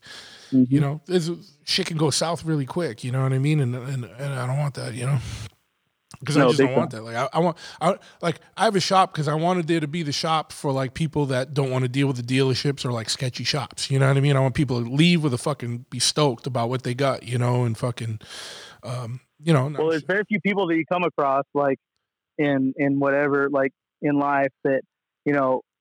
One of the things I've always tried to do, and I see that obviously in you, and I've heard that through other people, is, you know, one of the things I've prided myself on is people can say whatever they want to say about me, right, or say about you, or anybody, right? Yeah. But if somebody says something negative, like they don't have, like, you know, foot to stand on for it, right? Yeah. Like you do your best to like help everybody and do positive things, and you know, like. I've had it come back to me where people are like, you know, so and so, but they're like, man, I've never heard anything negative about you. Like your reputation, I guess, is what it is, right? Yeah. And if you do everything you can, like people, there's always gonna be haters. I've had haters. I mean, I'm sure you have haters. You know, but those haters, like, they don't have any kind of reason to hate you other than being jealous or whatever, right? Because you don't give them that. Yeah. So. Yeah, and I think that's they don't have any solid thing to say negative. Like if they just talk shit, it's just talking shit. Like and people, you know, everyone's gonna know. Like it reflects more in them than you. You know what I mean?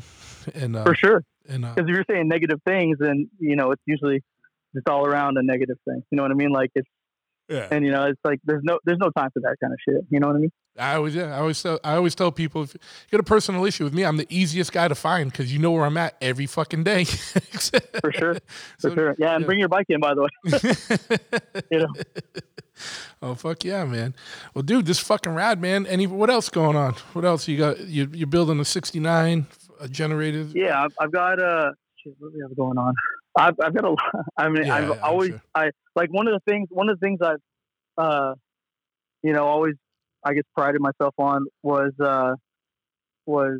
you know every time I see somebody I haven't seen in a while, they're like, how's the shop doing, you busy? And there hasn't been a single time, and I've been very fortunate, you know, like there hasn't been a single time since I started my shop in my garage or whatever, and that I haven't been able to say I wasn't busy. You know what I mean? Like it's just always busy. Having Reed here help me out, like has been fucking killer, man. Like he's doing a lot of my final assembly and stuff like that. And myself, I like to focus on the fab work and like the initial stuff like that, which shapes the build. You know what I mean? That's what I love too. That's what I love too. Yeah.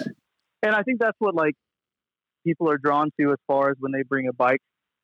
I don't ever want to be in the situation where like, you know, I feel like people bring a bike to me to, you know, and anything I do, anybody can fucking do, you know what I mean?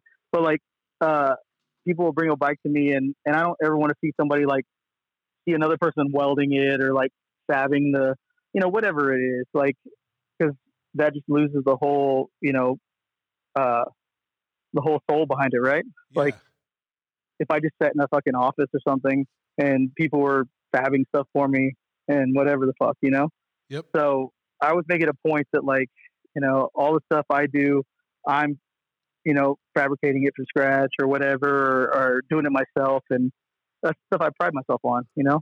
Oh yeah. But it's also nice to have somebody finally in the shop that like can help me on the other side of it, like all the final assembly and like, and I don't have to stress out about going over it with a fine tooth comb because I know that they've gone through it and I trust the things that they're doing, you know? Yeah, absolutely. That's hard to find. And this, you probably just kind of answered this, but I was going to be like, what's like your most favorite part of building a bike, and what's the thing that you like the least about building a bike? Like what, you know what I mean? Like, and so I know fab, but like what's your favorite thing to make? You like making sissy bars or like frames? Like what do you? No, I don't like making sissy bars. I've probably done like 300 sissy bars at this point. Yeah. I'm sure you're in the same boat. But I mean, a lot of the stuff I do, I like working with stainless a lot. Yeah. Honestly, you know what's been really fucking cool lately, and even fabbing parts. Every time I try to like do something a little different, and not challenge myself, but you know, if you're doing the same shit and you're not progressing, what's the point, right? So, but one of the things that's been cool as fuck is they had that Fandango show here or outside, just in the hill country or whatever. And there was 3 bikes, man, that all I did was the framework, because I have a frame jig and, you know, I like doing fab work, whatever. Right. So, and one of them was, they were all shovels. There was one that was like a 2 inches outstretch and maybe 4 up or 6 up or something. It was a big dude and a long front end. Right.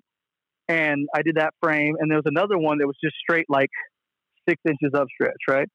Yep. And I did that one too, but that's all I did was the frames. And these guys went and built the bikes themselves, right? And then I seen the bike at the show, both bikes, these 2 in particular, completely done, and they're fucking bitching.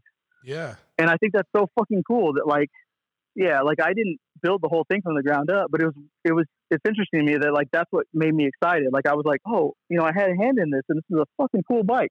And it's not how I would build it, right? But to have somebody else take it and then finish it out and make it just a bitchin' bike, I'm like, man, that's fucking cool, you know? I don't know. I got excited about that. Oh, hell yeah, man. Hell yeah. Because you still had a hand in it, but like you it was like it's like a surprise for you to see, like, you know, like you're like, yeah, I haven't seen this since it was a frame. Take it and run with it. Yeah, exactly. Yeah. You're like, I haven't seen this since it was a bare frame, right? And then it's like now you see it as a whole thing that's on the road and living. Especially when I think like, you know, you do something like that, like some sort of modification like that, or fab work, like in and out is what I consider it, you know. But like, you expect to never see the bike ever, right? Yeah. Like a bike done or whatever, you know. And then you make a sissy bar, you don't expect to see a whole fucking bike when they're building it. But then like to see people go and like they're so passionate about it and having a good time with it and having fun, and then build this like bitchin' bike that is not my style, so I would never build it that way, right? Yeah, yeah. But to see it and the outcome and like be like, man, that's fucking cool. Like I got more excited about that than I have been about, you know, putting a whole bike together. Hell yeah, man. Hell yeah. What's I don't know what that means, but you know. Yeah, no, it's cool because it's just different stuff. But what's your least favorite part of a bike build? Least favorite part. I don't know, man. Like I enjoy it all. Like I always tell people like, so this guy I work for would always like be a smart ass or something about it and say like, oh, I'm a mechanic, not a magician, right? Yeah. So I tell everybody I'm a magician, not a mechanic. and I don't know. I like all of it, man. Like I'm not, like I said, like, you know, to go into that, I'm not a mechanic. I don't feel like I'm a mechanic by any means, but I just been, fuck, dude. I seriously, it's motorcycles 24/7 my whole life. I once I got into it and once I started doing this, like it's never changed. Like I go to work and I work however many fucking hours. And then when I leave work, I ride motorcycles too. Yeah. Like a lot. Yeah, exactly. And that's what I love, man. That's what I love. How did like, what was it like? Like, how did you transition into like starting and doing stuff in your garage and then going into like a shop full time? Like, how did you pick up? Like, did you work somewhere else? Like, you know, like I think you just kind of mentioned that, but like how did you pick up the skills on this? Like, how did I had a like real what you would consider a real job, I guess, and that's when I got my first bike, which was the 82 FXR I was talking about, and like it just kind of escalated from there. And I mean, I remember being at work, like going into work, and I have like hand tattoos, and I'm playing in like I'm singing in a punk band or whatever, and I have a fucking like I have like a strawberry on my forehead from hitting my forehead with a fucking microphone or something like that. And people are looking at me like I'm insane, right? And and I'm sitting there and I'm just like, what the fuck am I doing, man? I remember like looking for jobs and thinking like, I need something that's more fulfilling than what I'm doing, right? It's like, what if like computers were non-existent? Then what would I be doing here? You know what I mean? I'm sitting at a computer, whatever. And it was just more of like like a thing for me to find something more fulfilling, I guess, right? And I ended up applying for a job. I had a 1954 Panhead at the time that I had gotten from Dave Builder's shop, like a full bike, and I, redid it, whatever. There was a second version I had, and I rode it to the Austin Speed Shop and did an interview with them to like get this assistant manager position, right? And the guys I talked to were fucking bitches. They were cool guys, like it's all cool guys there. It was like a family kind of. It was a good a mix of people and extremely talented people, man. And Austin Speed Shop was all hot rods, right? Yep. A lot of fabrication, but all cars. And they were just digging that I rode in on an old Panhead chopper, and I ended up not getting any kind of job through it, but I made a lot of contacts with them. And then at some point, someone kind of just pushed me to like, hey, why don't you come in and like help out, after you're done with work, right? So I was working like 40, 50 hours a week in my real job. And I would get up early every day and go to work and then be done with my work till around like 3. And then I'd ride down to the speed shop and I'd work for free for like a month or 2 months until like 6, 7, 8 o'clock at night. Right. Yeah. And finally I made like relationships there and I proved my work. And like I said, it was like more kind of administrative kind of stuff, Yeah. To where they ended up just hiring me full time. Yeah. Yeah. And then when I got there and got hired full time, what would I do? So at the end of the day, I would ask, hey, can I go and like practice welding? So I walk out into the shop and then I practice welding. Yeah. Yeah. And the relationships I made from that and the people that were working there at that time, man, like they're some of the most talented people in the world right now. Like my buddy Pat that owns Royalty Racing. Like he's one of the like most phenomenal welders I've ever seen in my life. Yeah. And he's one of the people that I was friends with. Like we were all friends. It was like a really, I don't know. It's something that like I'll never ever see again. Like just the aspect that like we all became really tight, real friends, and like everybody was so talented. Yeah. And willing to teach. Yeah. And that's right. So you get to learn shit from some of the best people out there. Oh yeah, and they're guys that are killing it right now. Like they all have everybody that came from that time and that place. That's Austin Speed Shop. There's only a handful of us. There's like maybe 6 or 7, right? But everybody has their own businesses. They're all fucking killing it, and they're all great people. Yeah. And that's really reflective of what we were doing. But hell yeah, man. That's where I learned a lot of the stuff. And then from there, I was there for a good 5 years or so, and then I started my own business. And all these guys, like the guys that own the Austin Speed Shop, were like the most supportive people and still are like my good friends to this day, and have been super supportive of my shop. And to me, that's what's important, man. Like you see a lot of people through all this that like burn bridges and like get upset about things and lose their cool and they fucking, and they act on emotion and stuff like that. Right. Yep. And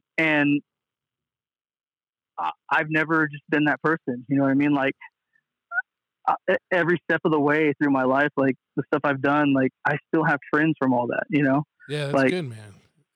And I felt like that's very important because every step of the way I've learned something from a lot of people, and you never stop learning, right?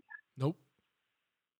Hell yeah, man. And that's like reflective, like of like who you are and your personality and your makeup, like that, like through all those things, like nothing, I don't know how to say it, like nothing lasts forever, but like so you did your time there, but you're still cool with everybody, and that's important, man, because like,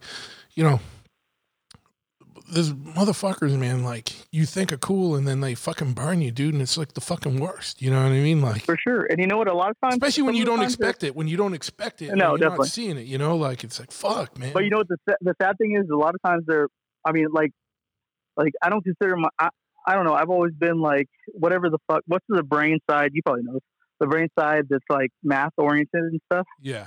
Right side? I don't know. Left side. Is it left? Okay. Well, see, I don't even know what side it is, but I'm not the creative type. You know what I mean? Like I see things that I like, and I have learned to like make them based on the things that I like, right? Like that I'm into, but I'm not like that person that's going to be a creative, I'm not like my buddy Oliver that does cut rate, like that dude is like on a whole nother level. You know what I mean? Mm. And I wish I was building stuff like he does, or like it was into that same kind of stuff. Like, but I found what I do, you know what I mean? And I do it, I guess, consistently.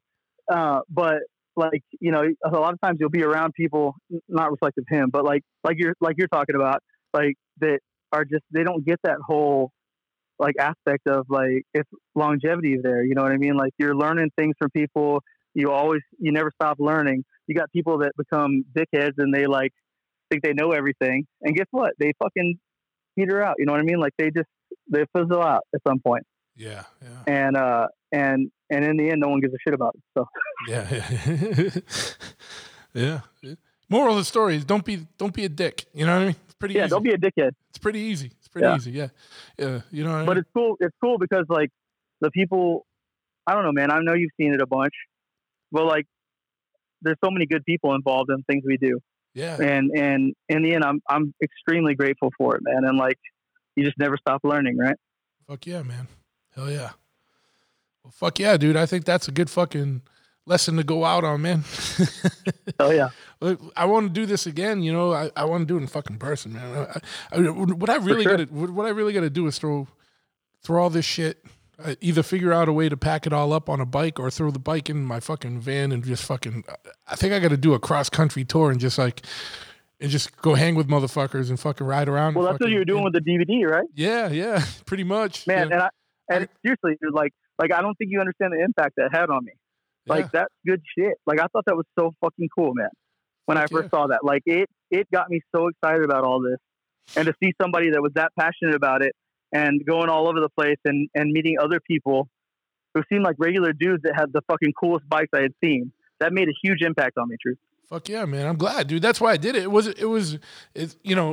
was literally just to fucking document shit, man. Like, cause at the time, right, you got to remember, you remember like the 2000s, like the early to mid 2000s when all like the fucking,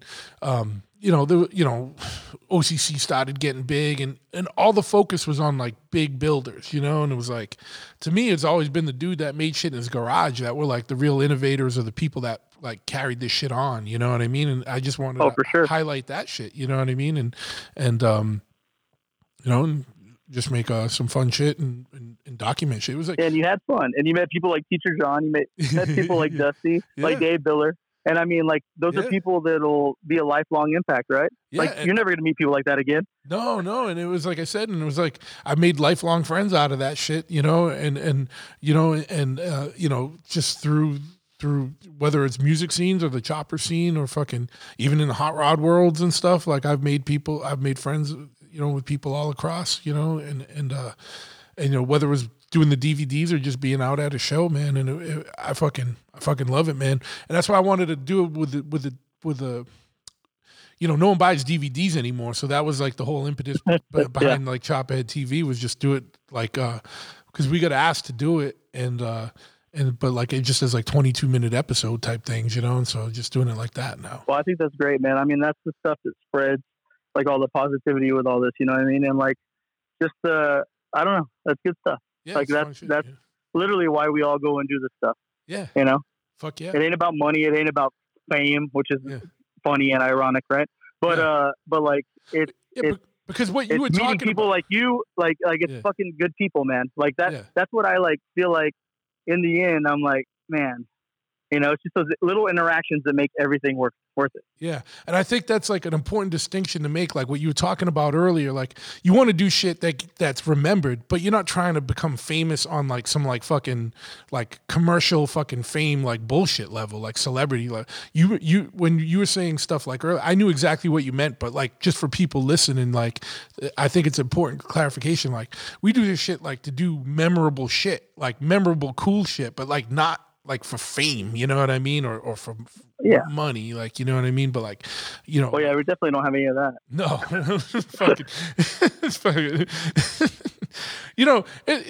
I'm just stoked when I can pay all the fucking overhead, you know what I mean? Like, Shop has a lot of fucking overhead, dude. And I'm like, fuck yeah, man, fucking I still do the lazy. Yeah, I can't tell you that 1 month that wasn't a struggle, you know what I mean? No. But I wouldn't trade it for the world, dude. No. I wouldn't trade it for the world. dude, that's Like I love it, you know, like that the life I lead, I love it. People don't understand it, and the people that do, you know, I'm grateful to be around them, and yeah, I wouldn't trade it for the world. 100%, man, 100%. But fucking, but yeah, dude, fuck yeah, man. Where can people find out more? Like, what? Give out some of the websites or the social media for your chopper shit. Oh shit. For the show. Yeah. So my shop is Jackson Shoppers. It's I guess it's on Instagram. I have a website, I believe. But I know we're all like that. I'm and, like, I have not updated the Chopperhead website. I haven't so fucking looked long. at my website in a while.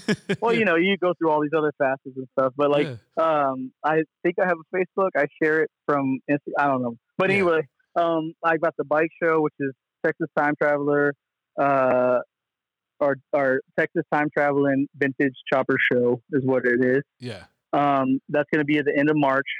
I'm going to put out details about the party in October. And man, I was just at a party today, like that was down here in South Austin, and it was fucking awesome, man. There were so many bikes, so many people, cars, like everybody's having a good time. So things are somewhat getting back to normal. Yeah. And it's just good to see people out and having fun like we should be. Absolutely. And I'll put all these links in the show notes so people can go to the show notes and check on that. But yeah, and dude, I think that's going to be the thing, man. Like I was at that show, like, you know, like I've been to a couple of motorcycle events and like everyone's just stoked. Like, everybody's happy to be out, man. It's so rad that like, you know, like, I mean, it sucked that like for like a year and some months, like, you know, everything was kind of held down, but I hope everyone fucking breaks out of it and gets out and fucking participates in life, man, because I was at that show in New York City, the Madball, Murphy's Law and all that shit. Oh yeah. That looked fucking awesome, dude. And dude, 3,000 people, everyone fucking smiling, everyone just grateful and having a fucking great time, man. And it was like, it was so like fucking, I don't know, like, it was so like fucking, I don't know, it gave me such like a boost, dude. Like, you know, like such a needed, like. Well, all this shit has put things in perspective for people. I mean, like everything that came up, like, I wouldn't have ever imagined this in like a million years, dude, in my lifetime. Like the things that happened, right? No, it's fucking crazy, yeah. Like, it was like a fucking television show every time you like turn on the news or whatever, right? And just all this stuff really put life in perspective for people, I think. And you know, it's always good to take the positive thing out of all this, right? Yeah. And not dwell on any kind of the negatives because you don't know what could happen tomorrow. Yeah, so. Absolutely. And so fuck yeah, man. So yeah, get out there. There's a lot of shows coming up. There's gonna be a lot of fucking go to your fucking favorite venue, fucking support. Go to your fucking people putting on shows. Go support. Just be at shit because it's fucking important, man. And go get some vitamin D. You know what I mean? Oh yeah, Planet X. Planet X is coming. You don't know what's happening tomorrow, so fucking go live while you can. We got to do one with like a round table with like both you and Wino and shit. And fucking. Oh geez, dude. Dude, Wino is like one of the best people ever, man. Like I'm like, it's like you know, that's the same thing with like, you know, like I was saying before, like your idols and stuff become your friends. Like I mean, I'll stand around while he's talking. I'll be there with it, and we're good friends now. And I'll still think like, man, how fucking cool is this? Like, you know, like shit. I'm just so happy and fortunate to be doing the things I do and be around the people I'm around. That, you know, it's I love it. And that's the best way to be, man. Just be grateful for the life you have, and if you're not, then make the changes to get you to be where you're living the life you want to live, and that so you can be grateful. Oh, absolutely. Every day. And the key is everybody that I'm around and myself are probably insane. Yeah. Would you agree with that? Yeah. Yeah. But you know, the trick is finding the complementary insanity so that like you know what I mean? Like the best thing is you can't go off the deep end, right? Yeah. Yeah. Cause I got friends like where, you know, and I'm sure you got the same type of friends, like where like both of you can't be off the rail at the same time, or you know it's going to be fucking bad. So like one will always kind of pull back. Like one of my best friends is Ryan Packer, and I met him when he was down here. Yeah, Slapshot and a War Machine with me, and we ride together. Yeah, so like if he starts getting a little too much, like I know to pull back because like if we're both like full retard, like 100%, like it's bad. Oh, you know? yeah. It's gonna be bad. The So, world's like, not ready for that. yeah, and so like the same. If I start getting a little too, like he starts pulling back, and like will start pulling me back. So you got to find the complementary insanity and For sure. to make shit work. And somehow we get it all going, you know. But well, fuck Oh, yeah, yeah. man. I'm gonna hang this up here, and I'm just gonna shut this off. But I'm not gonna hang up. So hold up one second.